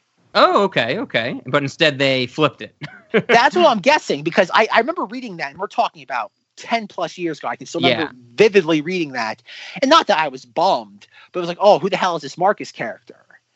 And as I was watching this, I'm like, oh, I would rather see a continuation of the Salvation storyline with Marcus Wright as like a half-man, half-Terminator hybrid leading the Resistance than like John Connor, Christian Bale like gargling his way through it. Yeah. Okay. Interesting. And I've always been interested by that. I wonder how much, and I still think, again, Genesis is its own can of worms, but I do think that there is an element to the Terminator franchise that's never been discussed where there is some human puppet master behind it all. That's why it's just somebody, again, and I think unless you have anything else to say about Salvation, I think we can maybe transition into Genesis this way, is because in Genesis we get the human embodiment of Skynet. Yes. And I think maybe that's where the idea of the Matt Smith character comes from, is that there maybe was this human, I don't want to say human, but this physical person form of Skynet that was there all along. Yeah, an embodiment of the essence of Skynet, yeah. Yeah. And I think that's where that idea came from, because as I was watching Genesis, I'm like, oh, maybe this is kind of like the extrapolation of that, where maybe there was this always a person, in person, I'm using that term very loosely, I mean kind of like an inorganic being that was an embodiment of this giant just entity. A concentration of this large entity. Yeah. Oh, okay, I could buy that. And that's why, again, because there is evidence in all these movies that, except for maybe the first and the third one, that there is a specific entity behind it all. Okay. There's a Terminator puppet master somewhere hidden under all these layers. Yeah. I could see that for sure. So, Rob, Terminator Genesis. Oh God! Why is this movie 2 hours long? Oh, this movie it had its saving graces, I have to say. J.K. Simmons. This movie had its saving graces. A tertiary character that's in the movie for a grand total of 3 minutes, if that. Yeah, he is definitely the best thing about this movie. I do have to say though, because we have to get it out of the way, Emilia Clarke, severely miscast in this and everything else she's ever been in. I have to say, though, that we get one of the greatest interactions between her and Jason Clarke when Jason Clarke shows up in the mid-past future, whatever the fuck it is, and he's like, aha, I'm John Connor, I'm here to save you guys. And Sarah Connor's like, they can shapeshift. How do I know you're John Connor? Like, prove it. And he basically says something about Emilia Clarke or Sarah Connor trying to sing to him when he was younger. And he actually says the line, he's like, you have a terrible voice. It's true. You sound like a dying cat. And I had to pause the movie and I was like, thank you. Thank you for getting to say what I've always wanted to say to Emilia Clarke, even if it was for a movie. You hate lullabies. You're a sucker for Elton John. And you always thought if you had a child, you'd sing him Rocket Man. John? You got a terrible voice. I'm sorry, it's true. You sound like a dying cat. Thank you, Jason Clarke. Thank you. I think we figured out what Rod's favorite Terminator film is. Maybe one of his favorite films of all time because of this one line of dialogue. It lets me live so excellently vicariously. It was awesome. So I J.K. didn't think of Simmons that. and that, yeah. Yeah, Terminator Genesis is a okay. Terminator Genesis, I remember, much like Jurassic World, Real Scary Stories, there is the article that was I wrote at the time of this. It's a nice little kind of like snapshot time of what I was feeling about this. I walked out of this movie and I saw it. Okay, context of Terminator Genesis. Oh yeah, because there is a fun story to this. Okay, this movie I remember when I was in college, I had the professor who he was like the freshman year thing that I had up in college, and weird story though, but he was kind of like this thing that was like a very small classroom setting. It was a way of like easing us into college. And he was like a royal cynical SOB bastard, but he knew his like nerdy stuff well. Like he was like encyclopedic knowledge. I think I've referenced him a couple of times. If not here, definitely on the Star Wars podcast. And I remember going to him at this point. I kind of knew him as a nerd. Like he knew his nerdy topics. And it was like spring of 2011. And I'm like, they're making another Terminator movie. And he's like, oh no. He's like, just let it die. And I'm like, Arnold's coming back. And he's like, ugh. And that was kind of my first like hinting of Terminator, or Terminator 5, which would become Genesis. Because I think at that point, Justin Lin, who's a director of Terminator, Fast and Furious 3, 4, 5. He's the one, and I think 6 too. Yeah, 6, 3, 4, 5, and 6. He was attached to direct it. And it was like, oh, okay, like not a bad idea. He eventually dropped out, I think, because I think he just got tired of like working on Fast and Furious movies and just like big blockbusters. And or maybe he did. I think he got or maybe he chose between G.I. Joe 2 and this. I forget. Whatever it is, he backed out. And I know Arnold was coming back because this is when Arnold was like coming back to like all like becoming Arnold again. Mm-hmm. And they're like, oh, I think this was after Thor: The Dark World came out, and they're like, Alan Taylor is directing it. And I'm like, that's the most uninspired choice for a term, like for any movie. When you hire a Game of Thrones, because at that point, Game of Thrones was like exploding in popularity. Mm-hmm. But like TV, like show directors are like do what they're told. They don't have visions. Like they basically are proxies for the producers. Yep. There's no vision. Like as much as we laugh at McG, I think he was less of a slave to the producers in the studio than Alan Taylor was. And it really shows. You know, I know this is horrible to say, but like after this, Alan Taylor has not gotten another big gig. And thank God, because he has no voice. Not to say you need a voice, but it's just like he doesn't belong in feature filmmaking. Mm-hmm, mm-hmm. And that's what this movie really shows. It just feels like it's the most cynical, like cash grabby movie ever. Oh my God, I can't stand just the sassiness in the tone of like between Arnold, Emilia Clarke, and Jai Courtney. I'm like, no. I'm like, we don't need this in this franchise. Yeah, there's like, okay. And this, I guess there's a little bit more context.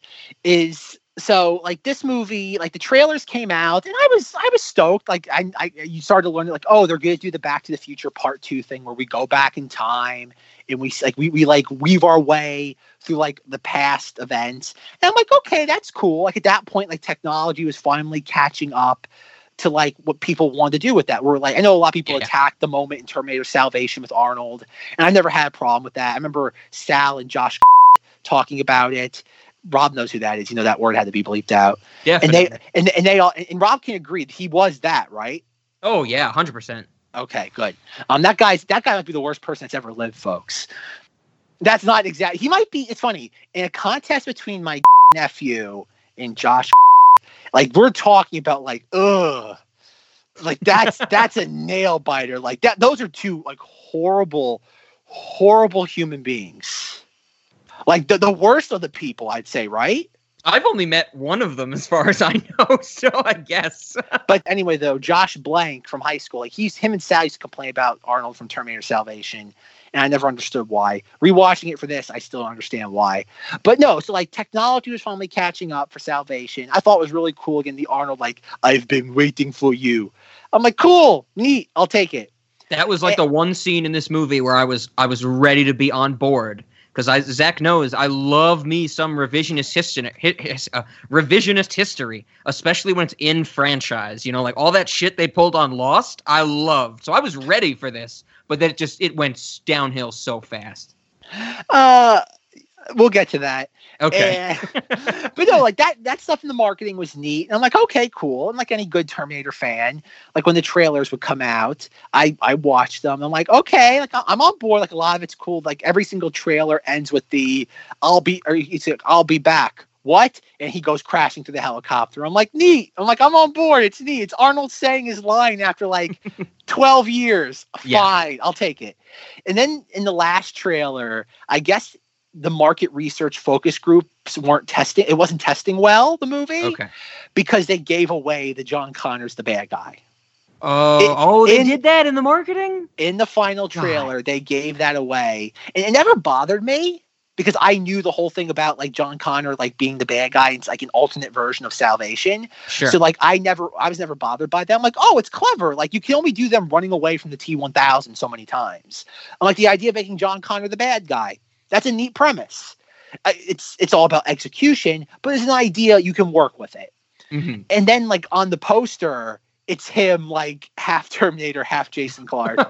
And it's like God movie. Like I get it. Like you have to tip again. The marketing department is not there to make sure you go in like fresh to a movie. The marketing department is told one thing: get people into seats. Yep. We don't care what it takes. Make sure they buy a ticket. We'll worry about the fallout. And that's what the marketing department does. It has one job and it has to play every card in its hand. The Rotten Tomatoes embargo dropped I think because this came out I think like on a 4th of July weekend in 2015 or sometime around there. Okay. And like at first, like, a couple of reviews I read weren't like stellar, but they were like overall positive. Like, okay, it's better than Salvation. It's better than 3. And I'm like, okay, cool. Then like the deluge, just like the people crapping on it, became the thing of it's not Terminator 2 and it's awful. That rhetoric again. It's not Terminator 2. Again, every review said the exact same thing. It was shocking. It's better than 3 and 4, but it's not 2. Rotten Tomatoes score. Okay, whatever. In the days leading up to this, on the official like Terminator Twitter account or whatever it was, they had like a contest. It was like, oh, give us your best like made up Arnold one-liner, and you can win a 1-to-1 Terminator endoskeleton head bust. And I at that point, I think I won a couple of things off Twitter. I won a Blu-ray copy of John Carter of Mars. I won like a McDonald's, that is the thing that I won. Not to buy my copy of John Carter. What'd you have to do? Just like tweet at them? More or less. And it wasn't just me either. I think it was like one of those, you had to be like the first of like 25 people to enter, and everybody got a copy of John Carter. I was about to say, was it a participation trophy? More or less. But like I also won like a beer can cozy from like McDonald's. Like I had a pretty good track record of winning these things. But like it was one of those, like the movie was coming out in a couple of days, and you know what's Terminator? It was IMAX. It was the official IMAX Twitter account. That's what it was. And their thing was like, give us your best like made up Arnold one-liner. Like, it couldn't be something he's already said. It had to be like your own like one-liner. And I figured like it had like hundreds of replies, and I can still remember what I wrote. It was, quote, "I'm old," and then in parenthetical, loud explosion. Like nice. It was horrible. And I deliberately tweeted that like 100% being like, I'm not going to win this. I have no, I don't anticipate on winning this. Unlike the lightsaber contest, I had not a snowball's chance in hell of winning this. And then I had notifications on my phone for Twitter, and it says like, oh, IMAX followed you. I'm like, why the hell is IMAX following me? I'm like, they don't usually do that. Then I get a direct message being like, congratulations, you won. And I'm like, nice. What the hell is what sort of future is this? What dark timeline do I live in? And I could never figure out why they picked me. The only reason why I think they did was in anticipation, because I was really excited for this movie. Mm-hmm. I had decked out my entire Twitter feed, everything Terminator. I made my background Terminator. The last 5 things I tweeted were about Terminator. I think the last thing I tweeted was my ticket stub from Terminator 3 Rise of the Machines like opening day. I think my like avatar was something like Terminator related. Like I had gone all out Terminator, and I think that's why they picked me. So I came across as like a hardcore fan, which is what I am. I wasn't lying. It wasn't like I was faking it.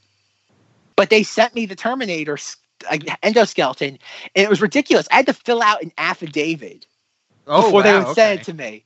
I guess to prove that like I was a legal resident of the United States. Yeah, some legal mumbo jumbo, I'm sure. Yeah, of course. But the thing it is a heavy like son of a gun. Like it is like if you were to drop this, A, it would shatter, and B, like it would hurt. Like if it hit a part of your body. And they sent it to me, and the company that made it, I think, is a company called Chronicle, which I'd never heard of before. Okay. And it didn't, because you put batteries into it and you push a button and the eyes glow. Nice. And the battery, it didn't come with a battery like door compartment. So I contacted like the company that made it, and I'm like, hey, like I got this thing through a contest. Can you send me? Because it was a little piece of plastic with a screw. That's all I needed. They're like, oh, sure. Like just send us your address and we'll mail it to you. Thanks. And I contacted IMAX, and I'm like, hey, I'm not sure if you're giving out any more of these, but just want to let you know, like mine didn't come with a battery door. And you're like, oh my God, we're so sorry. Like, this is so embarrassing. Here are 10 free IMAX movie tickets. Nice. And I'm like, God damn it. I'm like, but I didn't have any eyes. Rob knows, living in Nowheresville, New York. There's no IMAX movie theaters nearby. So I literally had to like piss away 10 free IMAX movie tickets. Yeah, quick plug. Go listen to films Rob and Zach have seen together for how we had to travel to see IMAX movies. Yes. And Rob got one of these as a birthday present one year. I'm like, Rob, how would you like some IMAX movie tickets? You're like, I don't have any IMAX movie theaters. I'm like, here's 5 free tickets. Yes, Rob got some of these. And I think his response was, thanks, ? I think you explained it to me, and you were like, I just need to get rid of these. Yeah. And I was like, I'm going to do my best. It's like, I feel bad. Like, they gave me free tickets. I'm like, I don't know what to do with them. It's like, I don't want them to expire. They're good. I think you should have contacted him back and been like, how do these 10 free IMAX tickets replace the battery in this goddamn bus? That would have been my concern. Well, I think I told them that like I was getting one through the manufacturer. Again, they sent me this thing, and I think they were giving out like more than one, because I know they had the one I got was like a specialty thing, but they had one that was signed by like all the cast members at the premiere. Oh, okay. Like I know there's a picture somewhere. If you Google it, you can find it, where it's J.K. Simmons. Like you could do your own like Sergeant Candy, but with J.K. Simmons. Okay. There's one of him posing next to it, and I think that's what it was. Like, they had like Arnold sign it, Jason Clarke, Emilia Clarke, Jai Courtney, J.K. Simmons. I think like Alan Taylor signed it. Everybody signed it, and I think that's what it was. It was like they were giving out more than one. I just told them, it's like, because I think I had like an email address, and I'm like, hey, just heads up. I'm like, you might just want to know about this. Okay. Again, I think I was getting one, so I didn't bother me. The company sent me one. They sent me the little plastic door. They sent me the screw. So it took 10 seconds. Just put it in. Good. But no, so that's kind of exciting with it. So I go to the movie theater, and like any good movie going like theater story, I went to the theater, which we saw the Avengers Endgame experiment in. And something happened previously where I bought a ticket through Fandango for Jurassic World. They charged me for it. So I had they owed me a free ticket, but they couldn't give me a free ticket. They had to keep it in a log in order for me to get the free ticket. Instead of whatever it was, they couldn't just refund me what they charged. They had me go to the front desk, and they had my name in a notebook. And they're like, we're expecting you. And I'm like, okay, what movie do you want to see? I'm like, Terminator. And I was wearing my Terminator 3 t-shirt, which I forgot to mention when we recorded our Terminator 3 episode. I have a Rob got sent a very classy picture of me brushing my teeth in my bathroom mirror of me wearing my Terminator 3 shirt with the caption, I forgot to mention I was wearing this all day today for this recording. Yep. Yeah, I have a Terminator 3 shirt, folks, I got from Universal Studios. I was wearing that. I was beyond excited. I was lukewarm on it at the time. I really love Arnold in the movie. Everybody is severely miscast. Oh, I have no idea what was going through everybody's heads when they were making this movie. It feels like the thing that meme you see on the internet where someone's like, oh, I gave a computer 100 hours of Olive Garden commercials and had it write its own Olive Garden commercial script. That's what this feels like. It feels like a weird greatest hits of the Terminator franchise, but it's intended for newcomers. Yeah, I didn't understand. I felt that same way also, and especially with the people being miscast. And then I don't. It's not that Arnold was miscast. No, because he's perfect. He's perfect, but they gave him the wrong dialogue. I felt because he can't say the word cellular. He's like, John Connor has been changed on the cellular level, and it's like, why? Why did you give him that line? At the end of the war, Skynet was trying to develop a new type of infiltration unit. By infecting human subjects with machine-phased matter, it restructures and rebuilds human tissue on a cellular level for maximum combat utility. Yeah, there's... after a while, the problem with Arnold is that, like, Arnold's become a character. Like, back in the 90s, he was a caricature of himself. Now, like, he's, like, 10, like, paces beyond. Like, what's beyond a caricature? He's beyond that now. Like, it's almost, like, self-satirical almost. Yeah. And I think that's what it's like. Even the whole thing with the it's nice to meet you, Kyle Reese, with the smile, and that was like a big punching bag moment for this movie. People are like, oh, this movie's so bad, it has to recycle deleted scenes from Terminator 2, and I like that sequence. I think it's cute, it's charming. That's what it's supposed to be. A lot of things that people point to in this movie and claim as to why it's bad aren't the reasons why it's bad. Okay. Because, like you said, Emilia Clarke and Jai Courtney, and I don't blame them. I think they're doing the best. They're doing the best they were given. Mm-hmm. I don't blame them. They were handed the script. They were going to be in a new term, and especially in Hollywood in 2014-15. The big thing now is that every actor needs their own movie franchise. Is like a perpetual paycheck. Yep. So the idea of being told like, oh, you can be Sarah Connor and Kyle Reese and you're guaranteed three paychecks. I don't blame them for them taking that deal. No, not at all. But it's the notion of that, like, they are so wrong. Like, and I get, again, we talked about it in previous episodes where it's, oh, who's going to be our new modern young female crusader? Of course it's Emilia Clarke. She's Dragon Woman from Lord of Chairs. Yep. Of course. Like, on paper, but it's that J.J. Abrams thing of it's the producers talking. It's the what do I call it? The chocolate milkshake dilemma, or it's just you just keep putting things into the blender, and it's all these things that complement each other in an immediate sense, but when combined with everything else, it falls apart. Well, I was actually talking to somebody about this the other day and I was explaining this because you said this a bajillion times on this podcast, and I was asking them if there's a true name for that, because it is a type of fallacy, but we couldn't think of a true one. But I think the best name we came up, or the closest one that exists, is that it's the slippery slope fallacy. Oh. But it's more like the next step fallacy than slippery slope. Because the slippery slope fallacy is if you let one step go through, what's at the end is going to cause problems. Where we're talking about more, it's each step that gets added on is in the wrong direction, right? Well, it's the chocolate pretzels dilemma. That's what I've always referred to it as. It's the idea of what goes you have chocolate. What can you combine that with? Pretzels, chocolate covered pretzels. Oh, what goes good with pretzels? Beer cheese.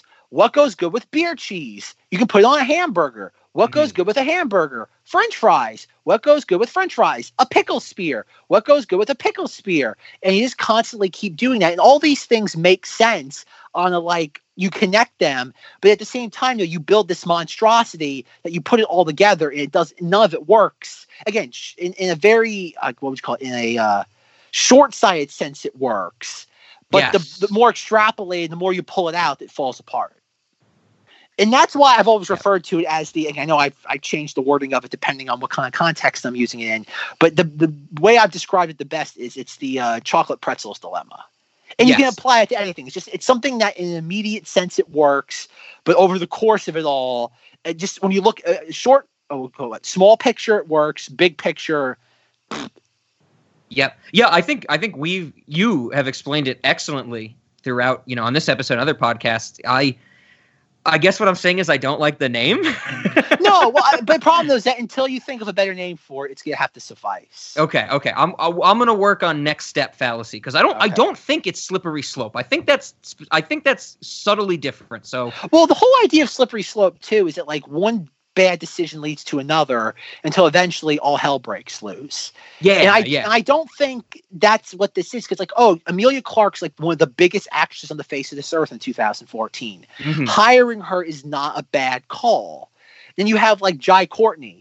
And the joke was, for the longest time, Jai Courtney had the best like agent in Hollywood because he kept getting cast in all these big franchise things. Yep. Terminator, Divergent, Suicide Squad. Yeah, again, the guy got around. He was in I think he started out in Spartacus, was his really big like claim to fame. And then like, even though Jason Clarke, he showed up in a couple of things here and there, but he was up and coming. He was a star of like the Dawn of the Planet of the Apes. Mm-hmm. He'd been around, he'd done things.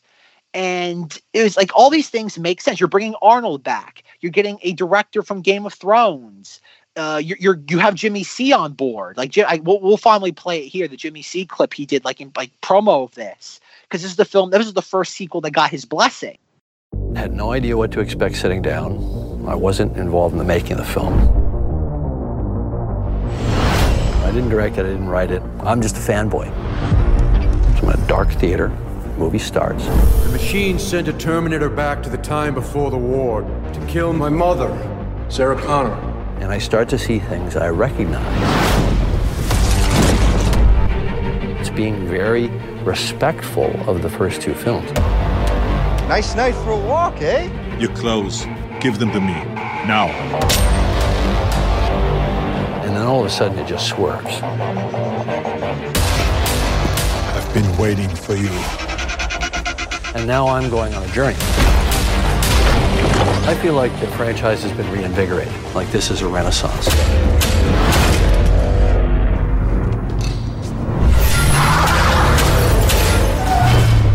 Come with me if you want to live. Everything's changed. If you look at why the films became classics, they had characters that you like. The Terminator. It is nice to meet you. I've been trying to teach him to blend in. I know it needs work. The new film, which in my mind I think of as the third film, we see Arnold take the character even farther. Everybody responds to Sarah Connor. Nice try. For women, I think she represents a kind of empowerment. And yet there's a vulnerability there, because that strength comes at a price. John. Hi, Mom. How can you be here? We went from, in the first film, the Terminator being the worst badass in history, to in the second film, him being almost a father figure. What are you doing? John! The idea of taking John Connor and flipping him to the bad guy. What have they done to my son? Survive was what you taught me. It's pretty cool because you got to riff against expectation. It's all about the twists. I'm not machine, not man, I'm more. If you like the Terminator films, Run! I'll be back. You're gonna love this movie. I guess I should read from the Entertainment Weekly article for Terminator Salvation, that is. This is what it says. When McG signed on to direct Salvation, he knew that hardcore fans of the franchise would cry sacrilege. So he decided that he needed the Godfather's blessing.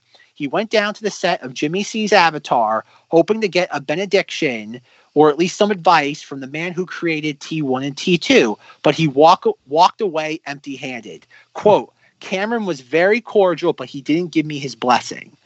He did tell me, I know how you feel. When I directed Aliens, I was following Alien and the mighty Ridley Scott, and people thought, who is Jimmy C? All he's made is Piranha 2. And yet, strangely enough, if we haven't already played it, we'll have played it now. The video of Jimmy C giving his blessing for this, which is part of the marketing materials. This was a promo that they put on YouTube and was being shared for like one morning.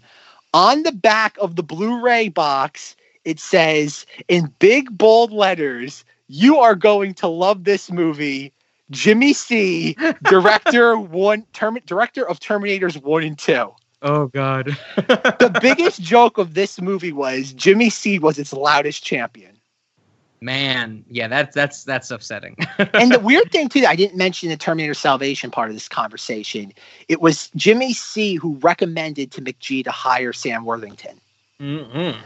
Because Avatar was being filmed in 2006. Yeah. Everybody forgets Avatar was filmed like 3 plus years before it came out. And Sam Worthington had his stuff all in the can. And when Big G sat down with Jimmy C's like, you should hire this Sam Worthington guy. He's pretty good. Okay.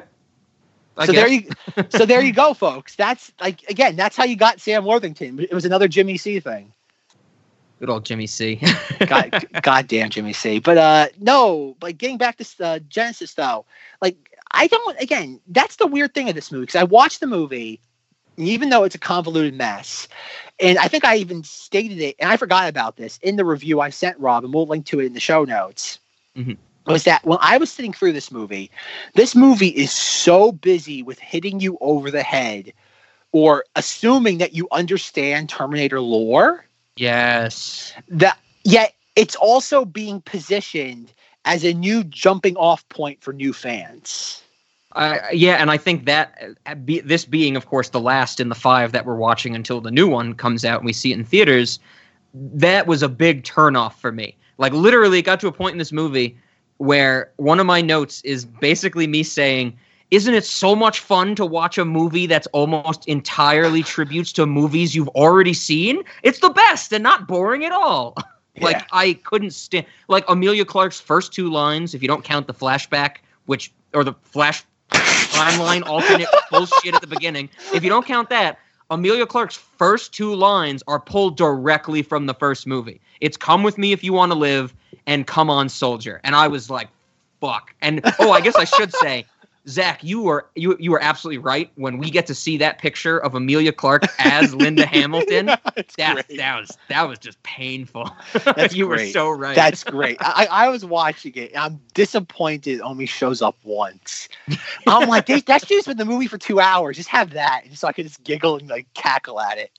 I love that it's like more zoomed in than the original picture. Like they felt they needed to like show off more of Emilia Clarke's face. And I mean, I don't think she's terrible looking, but I'm glad that her eyebrows and her hair color matched in this movie. I guess that's the best I can say.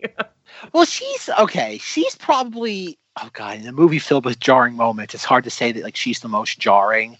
But the problem is that like she's living up to one of the most iconic female characters in cinematic history. Mm-hmm. And you have and especially like Linda Hamilton, with the help of Jimmy C, reinvented that character.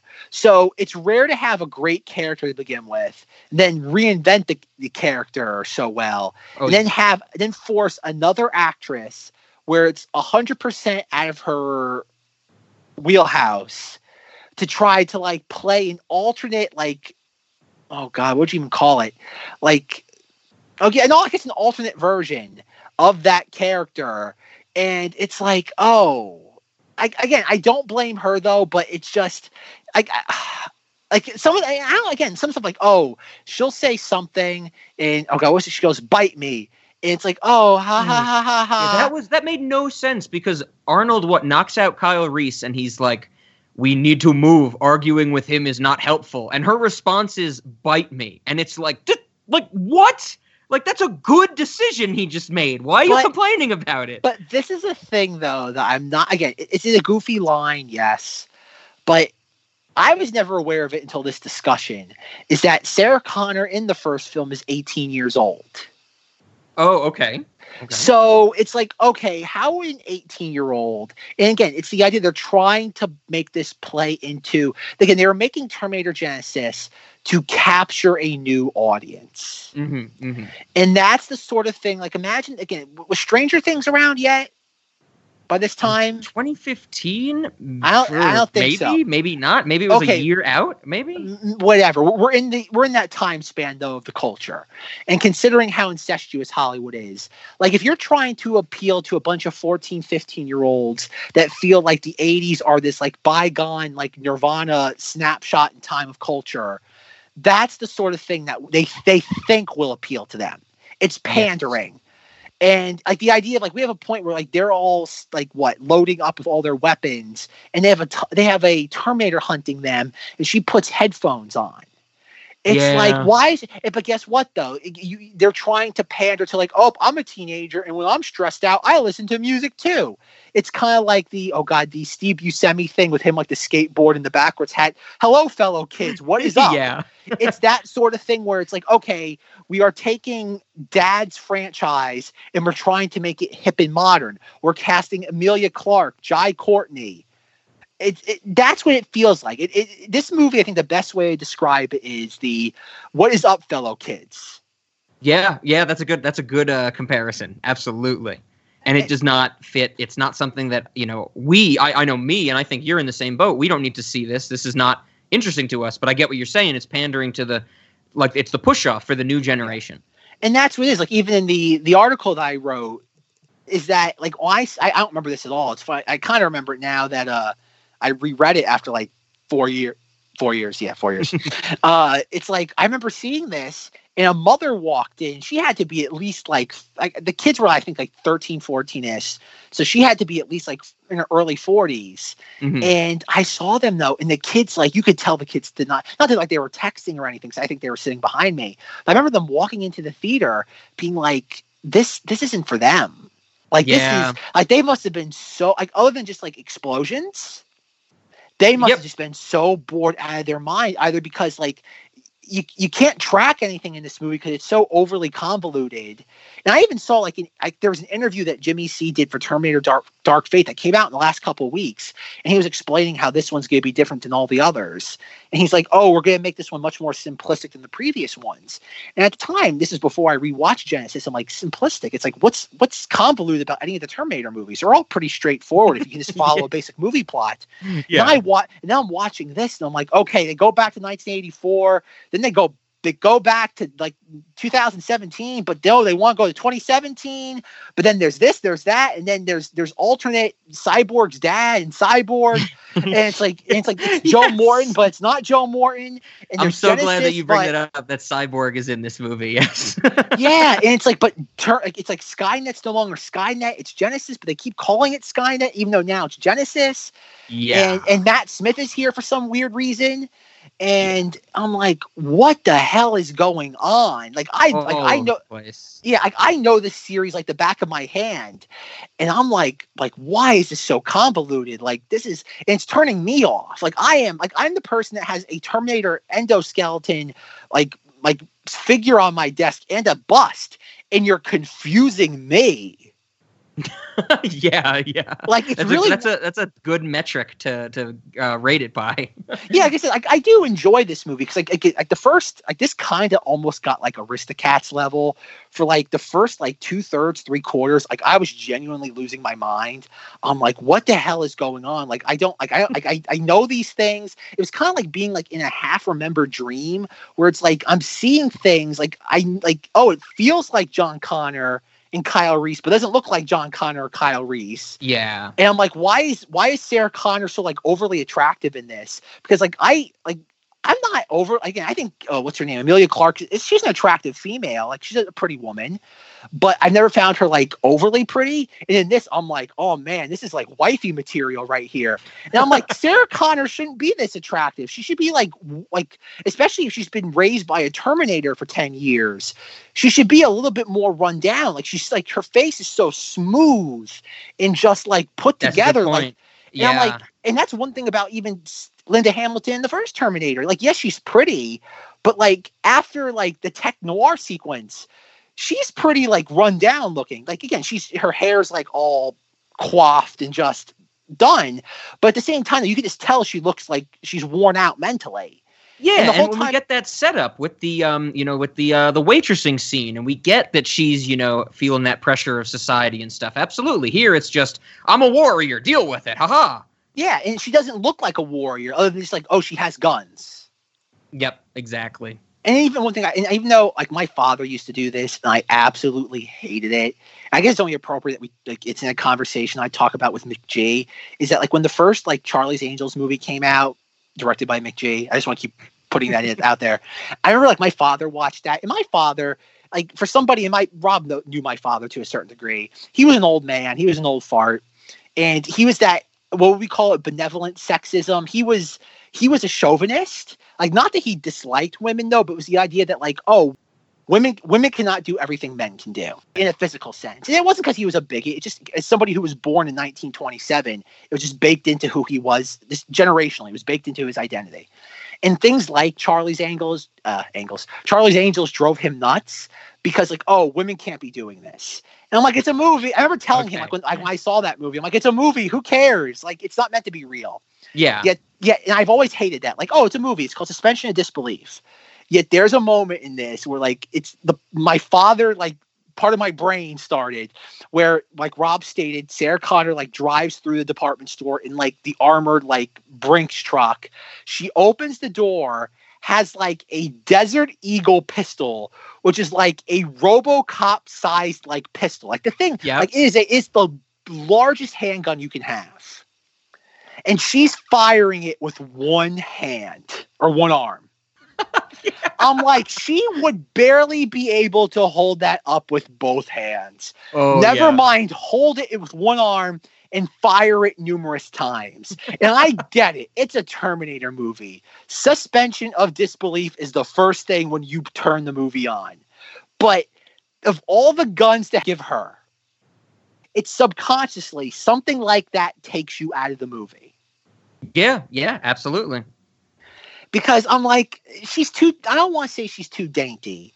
But well, like, I mean, I don't think you're wrong in saying that because the movie even pokes fun at it. When they get to 2017 and they get arrested, there's the mugshot scene with Bad Boys, and they're like, Emilia Clarke is 5'2". Yep. And they point that out so heavily. And that's one of the points where I was like, so what do you want? Do you want her to be this great warrior? Do you want her to be this little person? We can only see her eyes in this shot, and she has to be protected by Arnold, who's like 7 feet tall in their make believe mugshot, you know?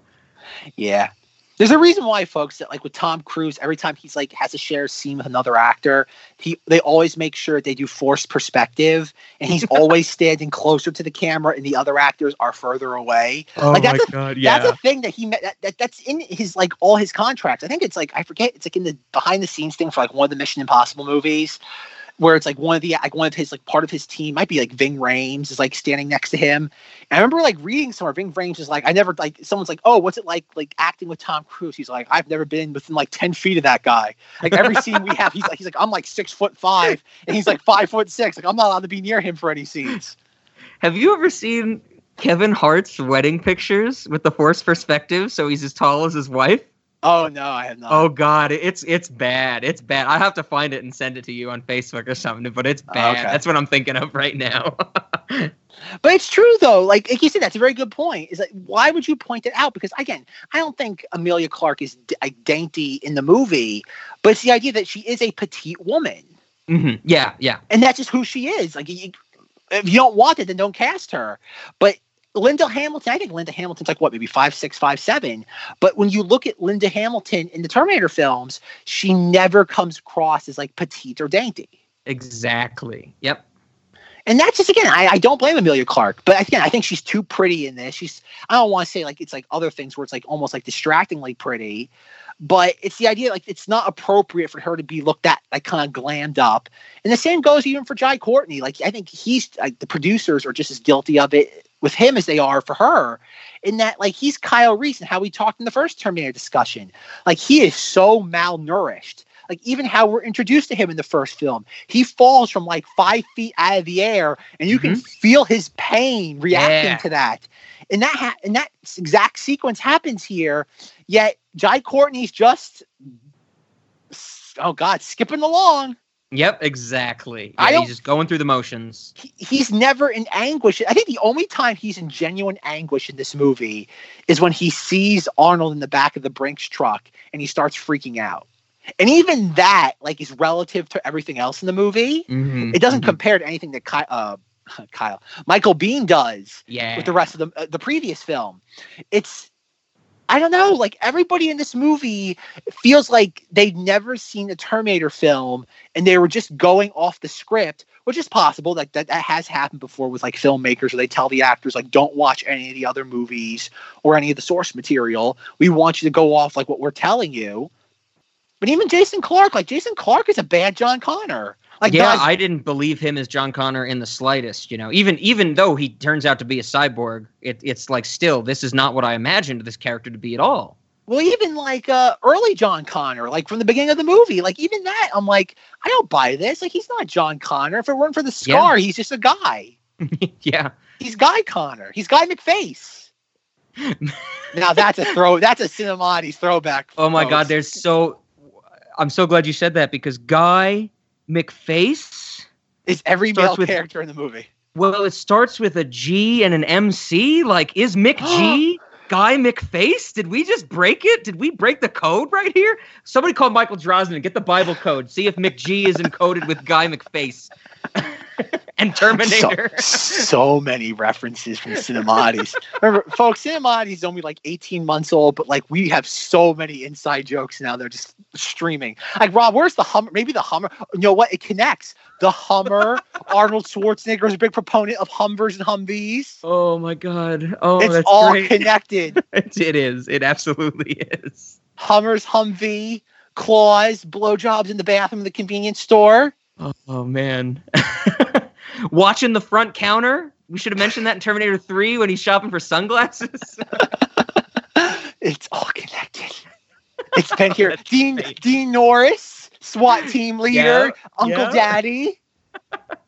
All right, folks. Cinemati's is over after this series. No Monstober. We figured it out. The Matrix code is actually starting to break in front of the monitor right now. Yeah, I think next week's episode is going to be like just 15 seconds long, and it's going to be like a computerized voice going, Robin Zack committed suicide. No, next week's episode is The Architect comes out and explains the hidden meaning to all of Cinemati's choices. If you enter this door, you will continue to the Monstober series. Everything will be all right. The cycle will repeat. But if you open this door... yeah. We figured it out, folks. We cracked the code. Oh, that's great. But yeah, Jason, whatever his name is, Jason Clarke, no affiliation to Emilia Clarke. I don't want to say bad because again, I think he's just working off the script he was given. Even though Christian Bale is at least giving it his trademark like intensity, Jason Clarke's just like, I'm John Connor. I am the hero of the resistance. Yep. Tonight is the last night.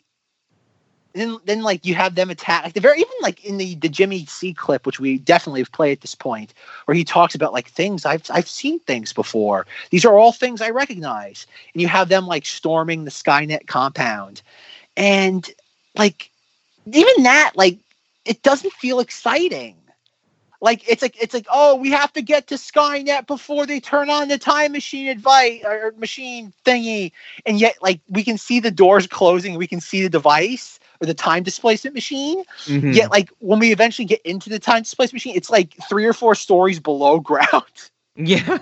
Yep. And then like John Connor's like chasing it and Kyle's like, no, John. And like a giant like hunter killer gets shot out of the sky, but is somehow able to like deploy its like sentry beforehand. Yeah. Which I thought, which is a cool visual, but it's like, I'm right here. Come kill me. They all get like deactivated at the exact same time. And it's like, oh, okay. But I do want to point out one specific moment from this sequence that drove me nuts from the very first time I ever saw this movie. It drives me nuts to this day. Is that their plan for getting into Skynet is to hack an endoskeleton and have it drive a Terminator truck into the compound. Yep. Which might be, I remember, I guess, I don't think, okay, Rob had to do this in real time now, much like whatever we were doing a couple of weeks ago, where I had him looking up in real time. Type into Google Images, Terminator Genesis Entertainment Weekly. Okay. Because even though that doesn't tie in directly to this, I think it was in that same spread that Entertainment Weekly did. Oh God, Terminator Genesis Terminator Weekly. Now that's the magazine after the Beckett ones that came out for Terminator 3. Okay, it gave me almost all the same results, so okay. Okay, it's the pictures of them all screaming, right? Yeah. Oh God, Okay. what the fuck is this? We'll get to that in due time. But part of this spread, which we will get to, explaining the main like spread of it all, they had a screenshot or a snapshot or still, and it was a Terminator behind a steering wheel. Okay. And I remember thinking when I saw that, going like, what the hell kind of sense does that make? A Terminator driving a truck? Why would a Terminator be driving a truck? And I go, whatever. Maybe it's a scene from like from the past, like the 1984 or whatever it was. It's not the future. So I'm sitting down to the movie, and John Connor's grand plan to getting inside Skynet is to hack an endoskeleton and have it drive to the perimeter of Skynet until the robots can sense or X-ray vision it to find out that its CPU is being modded. But I find so interesting is that they sense it because there's a wire coming out of it to Kyle Reese behind this, like the driver's seat with a little laptop. And I'm like, they're able to reprogram Terminators to go back in time and protect younger versions of themselves. They couldn't program this thing to drive a car? I see it. Yeah. That's not bad enough. But much like how I complained with Terminator Salvation, it's the notion of why is Skynet designing trucks that need to be driven by physical Terminators? Like, if I was Skynet, I am this all-powerful AI that was able to get the jump on mankind and annihilate them. I should see a truck appearing. That alone should be destroyed. Yep, blow it up immediately. Never mind a truck being driven by a Terminator. If there ever was a warning sign of, oh, this is a Trojan horse. Like, this is like a Wile E. Coyote level, just like ploy to get inside. Yes. Like, Wile E. Coyote would look at this and be like Acme wouldn't even carry this in the catalog. That's how bad of a plan this is. This would be an Acme knockoff, yeah. Like, how many deliveries is Skynet getting? Think about it. This is the post-apocalypse. Look at the terrain. The terrain is just like rubble and skulls. Terminators would not be transporting things over land. They'd be flying them. Yep. Never mind, because it's more practical. It'd be more efficient. Yep. If I was Skynet and any sort of this like vehicle like knocked on my front door, I'd be like, like, and never mind, because I know you can make an argument to like the 3 Terminator Genesis defenders there are on this earth, being like, oh, this was all planned by like Matt Smith Terminator to like lure them in. But then you think too, why is nobody in the Resistance being like, we've never seen a Skynet convoy before? What would make us think that this would work? Yeah, exactly. Just because John Connor's the hero, his plan has to work. It's like, I don't get it. Like that. Okay. Yeah. I don't get it either. I was definitely angered by that, because all this stuff with the Terminators is supposed to be these supreme killing machines, and one of them can't even kill Jai Courtney, and he's crawling on the ground in like a few minutes after the scene we're talking about. But the thing that really hit me in this movie, as like I screamed at the TV, was they go forward in time to 2017, yes. And they go and they show up, and the first thing we see in 2017 is the Genesis billboard that's like, you got 36 hours till Genesis gets deployed. And I'm like, why didn't they go back like a month early? And I was kind of okay with that. I was angry about it, but yeah, they had this prototype time machine. I guess it might not be that accurate, but it had to be accurate for Arnold to find them in the future, whatever. But I always have a problem with that. Like when movies artificially insert ticking clocks that don't need to be there. Yeah. And then maybe 20 minutes later, the movie literally gives me a middle finger when the timer just randomly snaps to 11 minutes. And then again, it snaps to like 5 minutes. And they literally have lines of dialogue where it's like, the timer just changed. We only have 5 minutes now. And I'm like, fuck you. Fuck the whole concept of a ticking clock. If one, it's not going to move in real time, it's going to move in movie time. And 2, it's just going to change constantly. Like this was, I hated this, Zach. I hated it so much. Well, okay, this is the defense I'll give, because I've heard that complaint a lot with this movie, being like, oh, why wouldn't they show up like a month prior to like Genesis starting? my thing is that you could say that about every single film in the franchise. Like, why wasn't Kyle Reese sent back a year in advance? Yes, and that's I get that because, you know, I'm thinking of the Stephen King book and show they made 11/22/63. Like, the main character can only go back in time to sometime in the 50s, and that's it. And he like has to spend 10 plus years to get to 11/22/63 when Kennedy gets assassinated.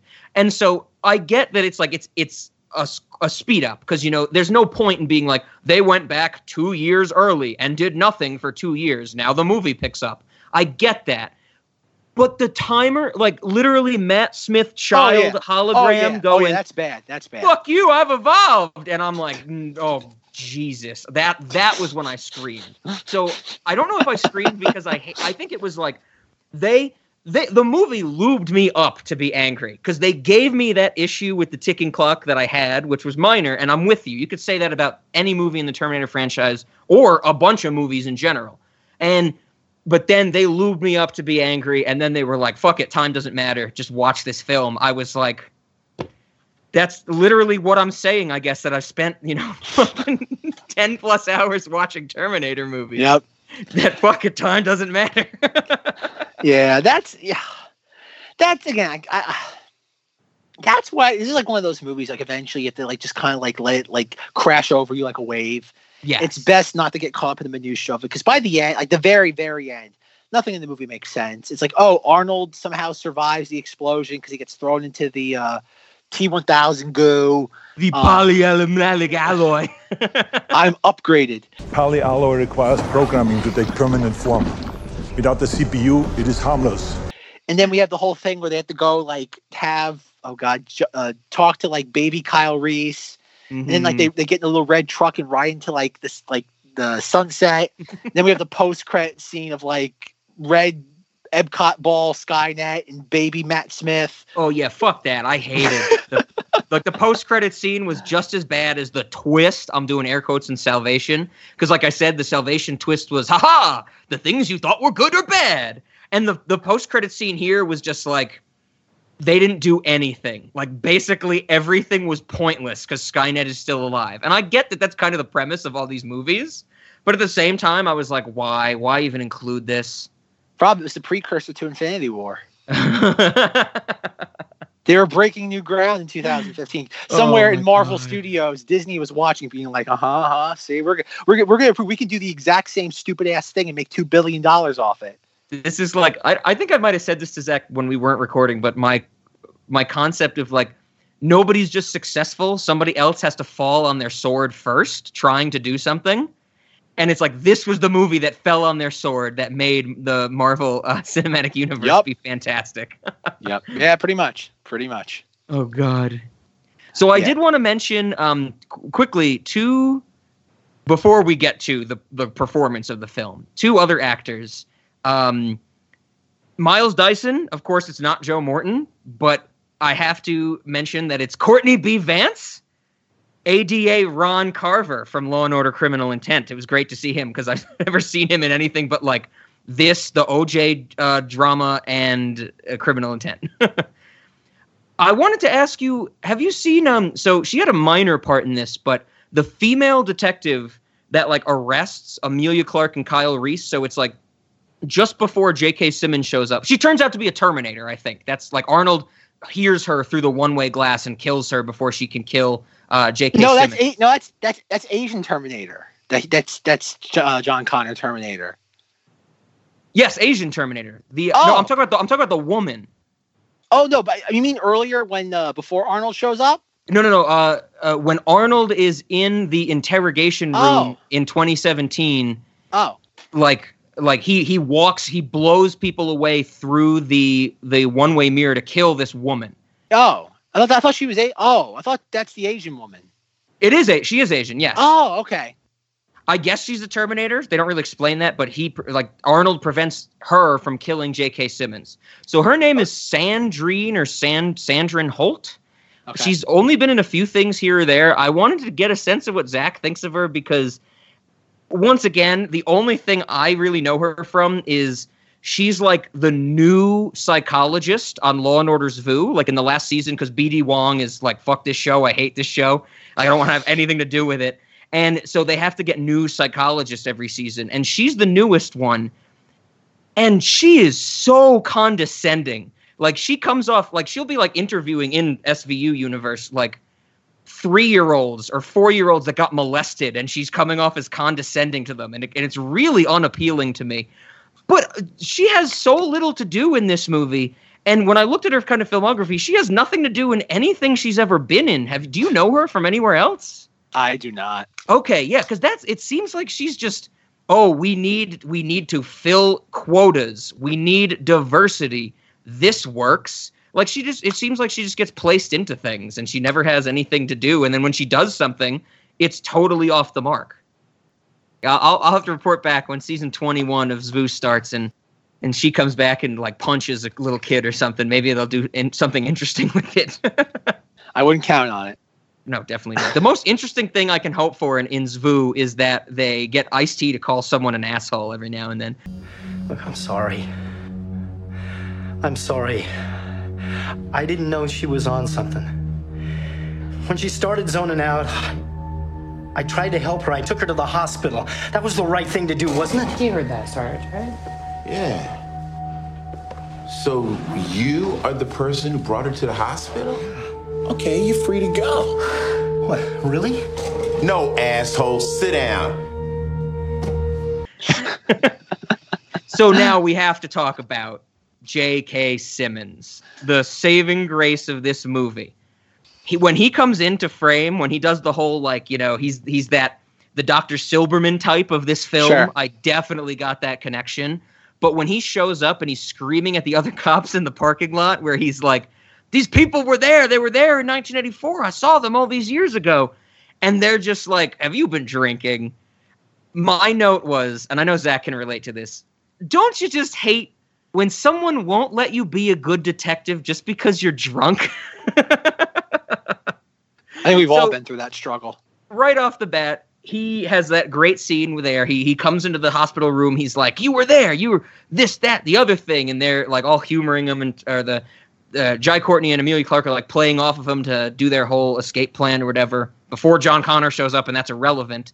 But I cannot express to you, Zach, how much I laughed when J.K. Simmons, the establishing shot is he's just leaning against a wall at the entrance of the hospital. Like he's just standing there.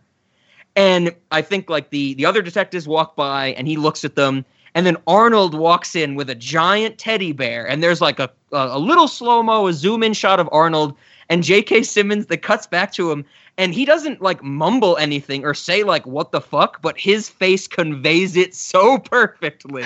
And I lost it. I thought that was so funny that J.K. Simmons is just like, I'm guessing, a little drunk. He's finally found these people who he saw 30-something years ago that saved his life. And then this Terminator shows up with a giant teddy bear, and he just knows something's going to happen. And he's just like scoffs and walks away. I loved it. And then he's used sparsely throughout the rest of the movie, but in the best possible ways. Yeah, J.K. Simmons was kind of like the Moon Blood Gordon, like, comment of this, where it's like, oh, like, for the inevitable sequels, he'd show up. Yep, yeah. I don't know why he signed on to this. I guess J.K. Simmons wants a paycheck like everybody else. Yeah. I think this is right after, this was filmed before he won his Oscar, but this is before, like, Detective Gordon in Justice League, and, oh God, him going back to Spider-Man, like, momentarily. I don't know. I'm guessing this is the idea, like, okay, it's like anything else. It's a steady paycheck. Yeah. I got no problem with that. You know, this is what they do for a living, so they're doing it for a living. I get it. Yeah, I don't get why this character is even here, unless I would imagine he would probably be the one that figures out, because there is the entire subplot too of like, oh, why is there a T-1000 in 1984?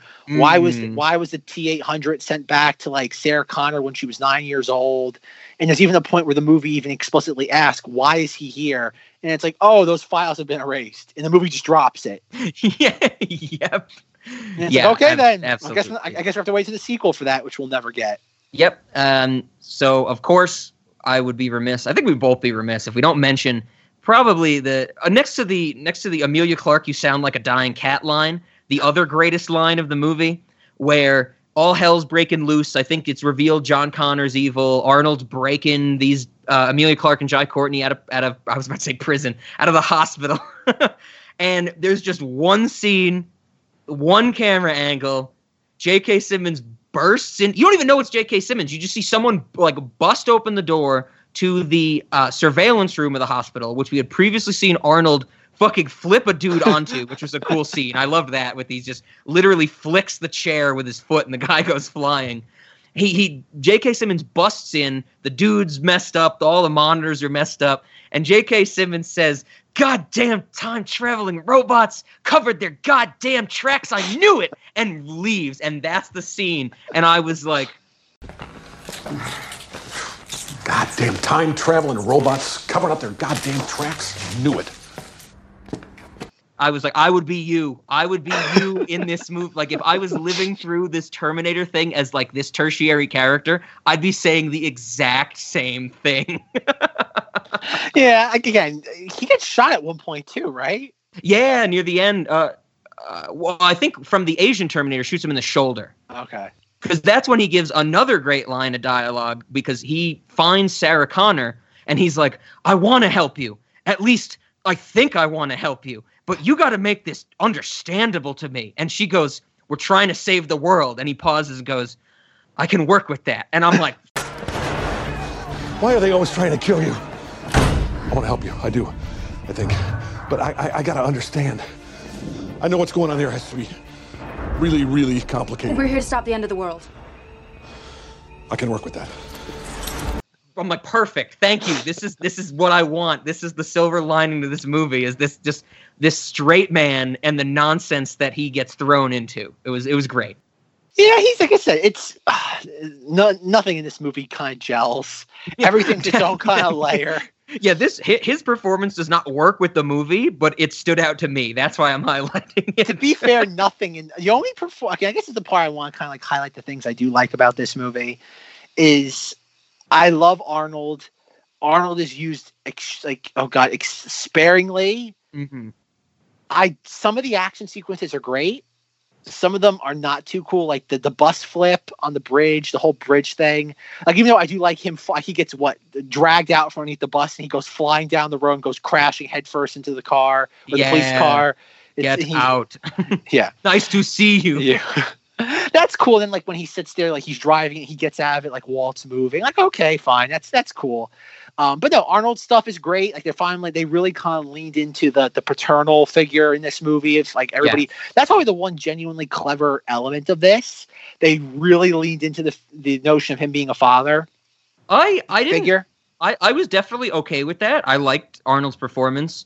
I didn't like that they referred to him as Pops, because to me, whenever you call someone Pops, it's the character from Regular Show, which we will have to get a clip in here because it is a very different character from Arnold Schwarzenegger. So that took me out a little bit, but that, of course, is my own bias. Good to know. You want to know what's really scary? We could sit alone and be with our thoughts. I got some bad news. The park is being audited. Pops tried to pay the park's taxes with lollipops. Oh. But I gave them more than enough! We already went over this, Pops. You pay taxes with money, not lollipops. Oh! The action sequence where they lure the T-1000 into the, I don't even know what we're going to call it, the hideout. Yeah, the sewers, or the sewer aqueducts or something like that. Whatever it is. And she goes into the room and they have all the acid kind of like from the barrels up above. Mm-hmm. And that was clever. The idea of like, oh, you have this, think about it, the entire plot of Terminator 2 is how are we going to destroy the liquid metal man? And in this, it's like, oh, have a bunch of acid, put it in like an open ceiling room, suspend the acid, and then get in the middle of it, have a little thing of like, what is it, nitrogen, to like, if any of it leaks, mm-hmm. and wait for him to get to the center of it. And then even how that scene kind of concludes, where you're watching him kind of like, he keeps trying to get up and he keeps dissolving and dissolving further. And then like he comes out for like one more attack and Arnold just goes right up to him and grabs him by the neck and lets his own his own leather jacket, hoodie, and like flesh and part of his like endoskeleton arm get melted as he just deliberately holds the character in the acid. I'm like, that's neat. Yeah, definitely. You look at the marketing for this movie, like it's some of the most just like bland marketing. We'll have to touch on the Entertainment Weekly thing in a moment, but you could have done a really great like teaser poster of like an old Arnold Schwarzenegger with like a exposed metal arm. That could have been a teaser poster. Yeah. And that's infinitely more interesting than anything you could plug Emilia Clarke into or Jai Courtney. But again, they weren't. That's the thing about this movie. I don't know who they were making this movie for, because it's trying so hard to get the marketing and the filmmaking aspect of it is trying so hard to get new people on board. Yet the film is firmly rooted in like hard Terminator lore. Mm-hmm. Mm-hmm. And then going to like just real quick, the Entertainment Weekly pictures I had Rob look at. Yep. This was like the first piece of marketing they had for the movie. And I think this came out like in November of 2014. And this people were dying laughing at this. It is pretty funny. The joke was how on earth did Paramount's PR department sign off on this? Because it's embarrassing. It's all of them. It's Matt Smith, Jason Clarke, Emilia Clarke, and Jai Courtney, and they're all just like screaming, holding futuristic weapons. Yeah, the Matt Smith one is the weird one to me, because it's like he doesn't hold a weapon at any point in the movie, right? Yeah, not that we notice. The Matt Smith thing is when this movie, it's oddly enough, much like what's happening right now with The Rise of Skywalker and Matt Smith's like alleged involvement in this, even though everybody knew Matt Smith was in this, and this was right after, I think this was like within a year of him like leaving Doctor Who. Okay. It was the thing of, like they're keeping his role a secret. It's like, Matt Smith is playing a super secret role in Terminator Genesis. What could it be? And there was like so much speculation about this. And I think his part in this was meant to be a red herring. Okay. And once again, I think he was going to be it's your producer mindset. Our protagonist is Emilia Clarke, the star of the biggest show on television right now. Matt Smith is going to be our antagonist of this trilogy. Him being like the king of like nerdom right now. Yep. And that's what it was. It was this very just like, again, cobbled together marketing of like, all these different elements, trying to plug them in. And that marketing though, I think a lot of people who were on board with the idea of a new Terminator film, because again, even though a lot of people dislike 3 and 4, people were at least still on board with getting Arnold back. That was one thing that Genesis had going for it that Salvation didn't. It's like, we're righting the wrongs of Salvation. Yeah. And then when you have that, everyone goes like, A, where's Arnold? And B, this photo shoot is so awkward. There's nobody who looks at that and goes, I want to see this movie. And that was kind of one of the very first, like probably the first canary in the coal mine dying of like, this movie's going to have problems. Okay, fair. So yeah, that's the story. That's the context of the Entertainment Weekly picture. So folks, when I Googled this, I was scrolling down, and one of the images, the image itself isn't anything special, but the caption of the website underneath the image is Terminator Genesis will be insane, and Matt Smith's role confirms it. Because that was the rumor. Because the rumor came out ahead of time that like, he's playing the living embodiment of Skynet. Everyone's like, what the hell does that mean? Yeah. Living embodiment of Skynet. What is that? And I remember that leaking, people being like, no, they're going weird. I remember that was part of the thing too. A lot of people were having, like, the leaks were having a hard time, like, describing what the movie was about because it didn't make any sense. And it was like, they're going back, because they did, like, people didn't know that, like, we're going back to, like, 1984.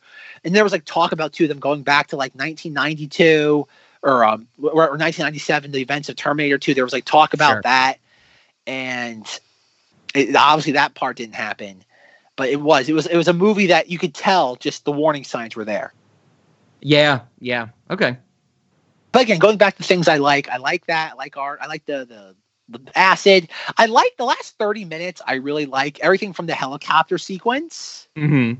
I like that, the way like he deliberately kind of like tips it over the side of the building, and we have the chase. What was it? Also, they have the oh god, I don't even know what it is. They do a really bad job of describing it. It's like a device used for breaching locked doors, and it has like no gunpowder, no shrapnel or anything like that. And it's just like, oh, okay, I guess we need a god explosive at this point in the movie. I really like the moment where like Kyle Reese is like, I need it. It's like, Pops, I can get you a clear shot. Can you take him out? Affirmative. And it's like, and Emilia Clarke's like, where are you going? And it's like, I'll be back. And I loved how it's like I said, they ruined it because they played it in every single trailer for this movie.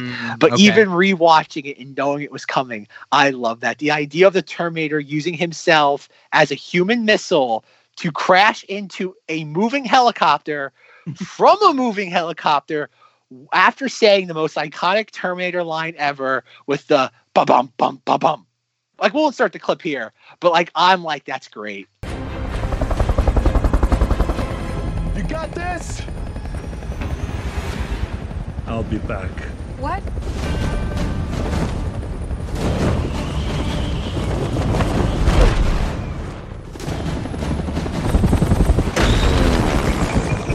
Right. I'm like, that's you know what, that's what you want out of a Terminator film. Like, and it's, as much as I complain with Star Wars how like I hate the nostalgia, I hate the like stroking the fans like egos, that works for me in a way that it doesn't work for me like when it comes to Star Wars, because like I guess I've never taken Terminator so seriously that like it's beyond just like, oh god, eating itself.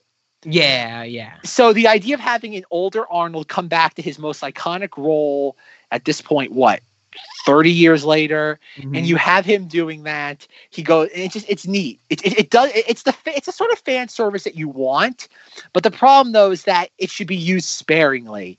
Like, it's like Arnold saying, I'll be back, while crashing into a moving helicopter. Yeah. Good fan service. Emilia Clarke screaming, now soldier! Bad fan service. 100%. Yeah, I'm with you. And then going to like even the end where I think they land a helicopter and she's like, I hope Pops will be all right. And Kyle Reese is like, he might be at the bottom of the lake, but he'll be fine, I'm sure. I'm like, that's a good one-liner. And Jai Courtney plays it pretty well. And they go inside, and of course, John Connor, Jason Clarke's waiting for them, and he's monologuing, and Arnold has a rotor from the helicopter wing, throws it through the lobby, and comically impales Jason Clarke, John Connor, and is like, John Connor talks too much. I'm like, that's great. I'm like, as much as I complain about the Captain America picking up Thor's hammer moment in the that's the Zachary equivalent of Captain America picking up Thor's hammer. I'm like, that's great. I'm like, give me more of that. I want more of that. If you're going to give me fan service, do fan service that's charming. Yeah. Not this freaking derivative nonsense or the, oh, good Lord, the theoretical. Theoretical. Like, if it wouldn't require us to literally rewatch this entire movie again, we would play a super cut of all the times they say theoretical. Like, it's ridiculous. Yeah, it really is. The rule of nines, it seems. Ah, dear. So yeah, that's there's probably there's more I can say about Terminator Genisys, but for the sake of time, I'm going to forego them. Yeah, I feel the same way. Is that, you know, we had to get through these, and we did, thankfully. Yes, we did. So I guess, Rob, with that being said, Cinemati and/or late night movie for Terminator Salvation and Terminator Genisys. Okay, I was going to ask earlier if we were going to group these or separate them. Okay, so I have a new dynamic in the spreadsheet to play with. Oh boy. But I didn't ask if we were going to separate them or not earlier, because at least for this, Cinemati's and Late Night, I am in agreement, I think, between the two movies. And I'm going to go all four squares, no. No to both movies on Cinemati, and no to both movies as Late Night. And in terms of Cinemati's, I think my answers kind of wrap up, or my reasons wrap up in the same vein for all of them. Salvation, I thought, was just a movie. It was an action film. It didn't really do much for me, but it was there. I didn't have too many problems with it. That doesn't really make me want to show it at Late Night. Doesn't make me think it's a Cinemati. Genesis was bad. Genesis was not enjoyable. And that does not make me want to watch it late at night. And it does not make it a cinemodity for me as well. I think because, especially thinking about this whole month and this whole series of why why I was torn on cinemodities at the beginning of it because of those first 3 movies and those kind of concepts, these don't fit in the same vein for me. And I'm going to say no to all 4 for that reason. All right. This is going to be a weird, it's not a split. It's like a fraction. It's a quarter. Okay. I agree with you on Salvation. Salvation is neither a cinemodity or a late night movie. Okay. Genesis would hurt as a late night movie. Yeah. I feel like I get a headache if I watch this at night. I am going to give Genesis a cinemodity though. Oh, okay. Because of how it's the most, definable, or I guess the best example of the chocolate pretzel dilemma. Of just connecting all these things that work in an immediate sense, yet do not work in a broad picture. Okay. And this movie is so weird between the fact that the story is grounded so much in Terminator, in the films, yet every other aspect of the movie is no, we're different from those other 4 films. Yeah. Ignore those other 4 films, but you better have seen them to understand a single thing that happened in this movie. Okay, fair. I understand where you're coming from. Absolutely. But yes, Salvation is it's an action adventure movie with Terminator characters in it. Mm-hmm. I think it's good. It's a neat movie. Late night movie. No, I don't think so. Genesis, no, definitely not a late night movie. But as a cinemodity, I'd say it gets a yes from me. Okay, right on. I do have some things to pitch for the restaurant, but I wanted to ask you before we dive into snacks. Is there any food in Genesis? After I watched the movie, I was like, did they ever eat? Did they ever mention food? Is there no mention of food in the entire movie of Genesis? Did anything stand out to you? I don't think so. Okay, I've only seen Genesis the least of all these movies, so I can't think of anything off the top of my head. Yeah, I didn't pick up on anything. Literally, Kylo Reese goes into battle in 2029, gets into this time machine that hurts him physically to get him to 1984, spends maybe a few hours in 1984, and then what? They're in another they need to eat, right? I don't know. I don't think so. Maybe something in the hospital. Maybe that's the closest thing we might get, but that was one thing where I was like, I can't think of any foods for Genesis, but don't worry, for Salvation, I had a great idea. Going right along the lines of the Jaeger, so the Jaeger Terminator that we talked about before, we didn't mention that the Jaeger Terminator is fighting Sam Worthington at one point. And he gets flown from the Jaeger and skips on water like a rock. He's a skipping stone for all intents and purposes. So I was thinking, let's add in cinemodities, or maybe a joint thing between the adults and the kids, some type of slide or a water park ride that would skip you like a stone when you're done riding it. Yeah, go for it. Hold on a second. Cinemodities water park. Yes, there you go. And this ride that I'm pitching is gonna shoot you so fast that you're gonna skip across the water when you hit it. Oh my god, folks. We now have a water park. We've just opened up a whole nother venture. We have cinemodities. We have cinemodities. Now we have a water park in the middle of downtown Manhattan. Yes. Oh, it's great.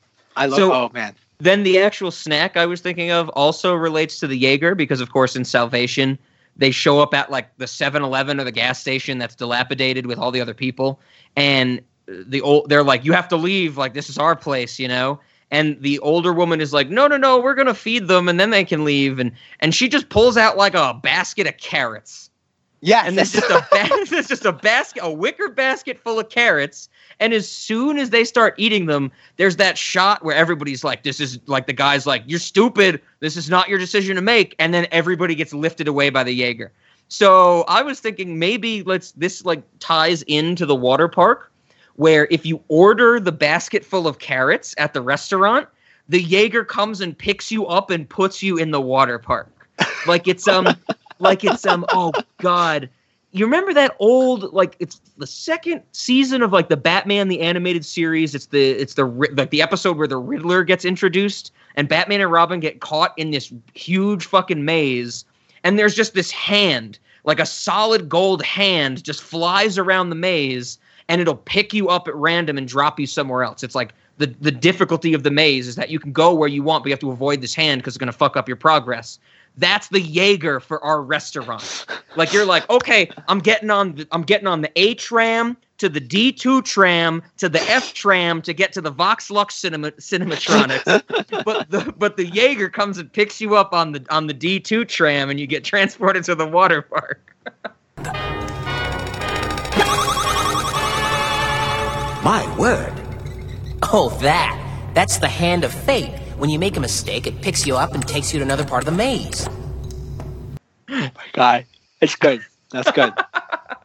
I love it. But that was it. The Jaeger. The Jaeger was everything I had for snacks. Well, Genesis blew me away.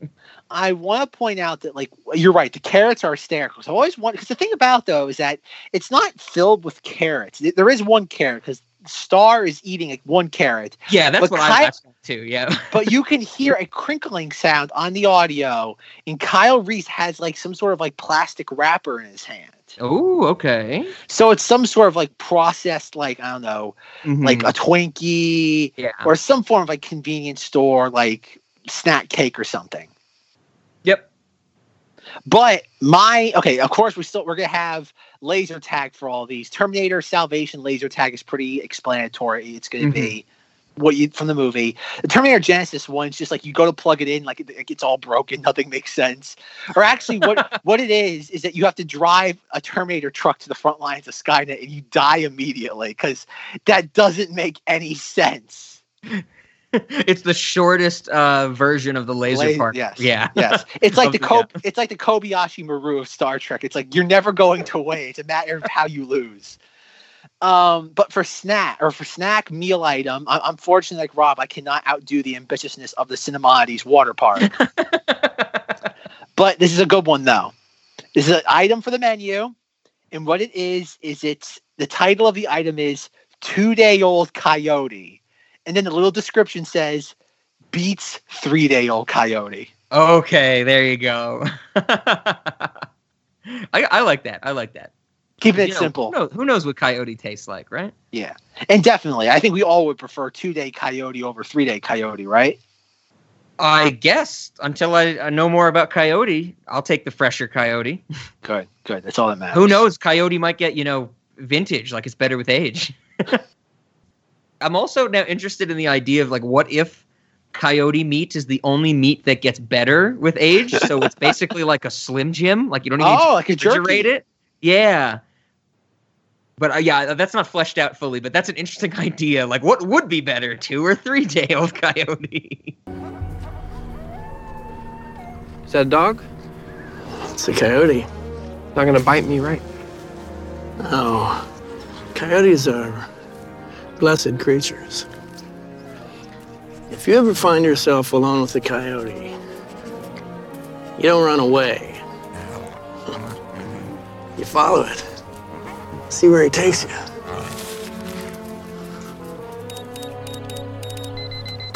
People think we own this land. The streets, yards and hills, houses and the caves. Everything belongs to the coyotes. They're just letting us use it.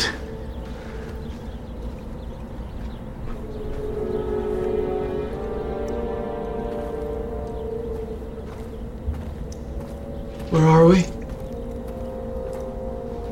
You know I can't tell you that. I do want to point out that like there is a plot point in Terminator Salvation of like a bunch of like degenerates, slobs, or like, oh, what you got there, honey? Like they're rubbing their belly buttons, and it's like, oh, like antibiotics are hard to come by in these parts. Moon Bloodgood's like, oh, guys, we're all on the same team, and we go from we want your antibiotics to rape. Yep. Oh yeah. There is like no 0 to 60. Yeah, it's like, why is this in a Terminator movie? Yeah, this is so strange. Like, you know what we give crap about Genesis? There's not like Genesis has a lot of weird things going on in it because like it doesn't make sense. But there's nothing just as blatantly strange as having like an attempted rape over antibiotics in your Terminator film. Definitely, yeah. It was like a scene from. Although any of those post-apocalyptic movies, you know, like random bandits show up and want to steal something from you, and it's like, okay, I get what you're going for, but you didn't need to take that turn. And there's a woman there, so clearly that's just the natural thing you do in the post-apocalyptic. You see a woman, it's like, okay, here we go. Yeah, it's like, it's such a weird thing. Like, I don't get like why that has to be in the movie, and then like Sam Worthington's about to like stab a guy with a screwdriver. Yep. Yeah, it's so weird. Maybe that's another piece of Cinemati's merchandise. We give people screwdrivers. Ooh, protect yourselves.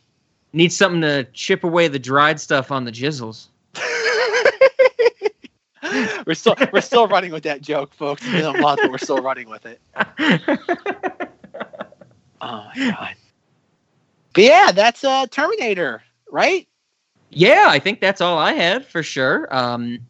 I guess from here, everybody knows what we're doing next. Monstober. We start with the non-Monstober of Goosebumps. So Look forward to that next week. And we will return at the end of Monstober, if we can survive it. We're going to get Terminator Dark Fate, right? As long as it doesn't get delayed or whatever might happen. Or if it's so bad that we decide to skip it. Because there's a very real possibility, folks, that depending on what I'm hearing about this might be even worse than Genesis.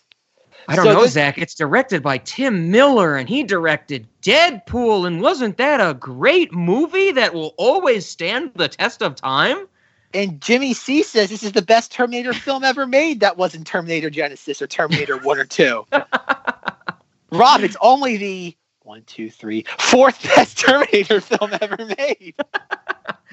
Oh God! But we'll see. We have one final question to resolve. At the beginning of this series, I asked Rob if he could go into the past or go into the future. Which would he choose? So I didn't know if you were going to bring this up. I thought we might save this for Dark Fate, but given what we just said, that's what I was going to ask. I was about to say, should we save it and keep it ambiguous? Should we keep that an open-ended question? Much like the open-ended questions of Terminator Salvation and Genesis. So if we don't continue the series, it will be a lost answer to time, or should we be nice to our audience and wrap it up? I have for an unknown reason, some weird faith that we will finish the Terminator series. I don't know why, because I've read a lot of the same stuff Zach has, or at least in terms of the movie. So I think that we should hold it off. It might become a lost question, but I think it's one that I like enough that if it does become lost, we will be able to relate it elsewhere. Because the other part of my answer to the question you just asked me, should we hold it off or discuss it now, Zach, is I think you're going to roll your eyes at this. It's going to take me some time to discuss my answer to this now. So I was even tempted to say with Terminator Genesis, since I didn't have any snacks, we would do that. But I think we should hold off. Maybe the next Terminator will give me some insight to it. But it's going to involve Terminators, observers, strangers. Like, I'm pulling from Dean Norris is involved in my answer. Good. So let's say if it becomes a lost question, maybe it'll end up as a bonus episode because I just happened to yell at Zach about it while he's recording one day. See, folks, even more of an incentive not to record that episode. However, that'd be a first for Cinemati's, ending a series before it's supposed to. Oh, that's good. That's funny. The entire episode is indeterminate. Yes, that's perfect. Yeah, if we don't get to it, it'll definitely, come up in the 2-year extravaganza. So, no, it definitely will. So with that being said, how are we going to wrap up this week's show? I think there's no point in reusing the Terminator themes from Salvation or Genesis because they themselves are reusing the Terminator theme that we've played with in the appropriate ways for 1, 2, and 3. So this is exactly why I think we should have some Bailout in reverse. Get some good techno Christian Bale yelling at us backwards. Maybe we'll pick up a satanic message. We'll summon Christian Bale to the Cinemati's restaurant. Our professional relationship is over. once I figure out how to get out of here.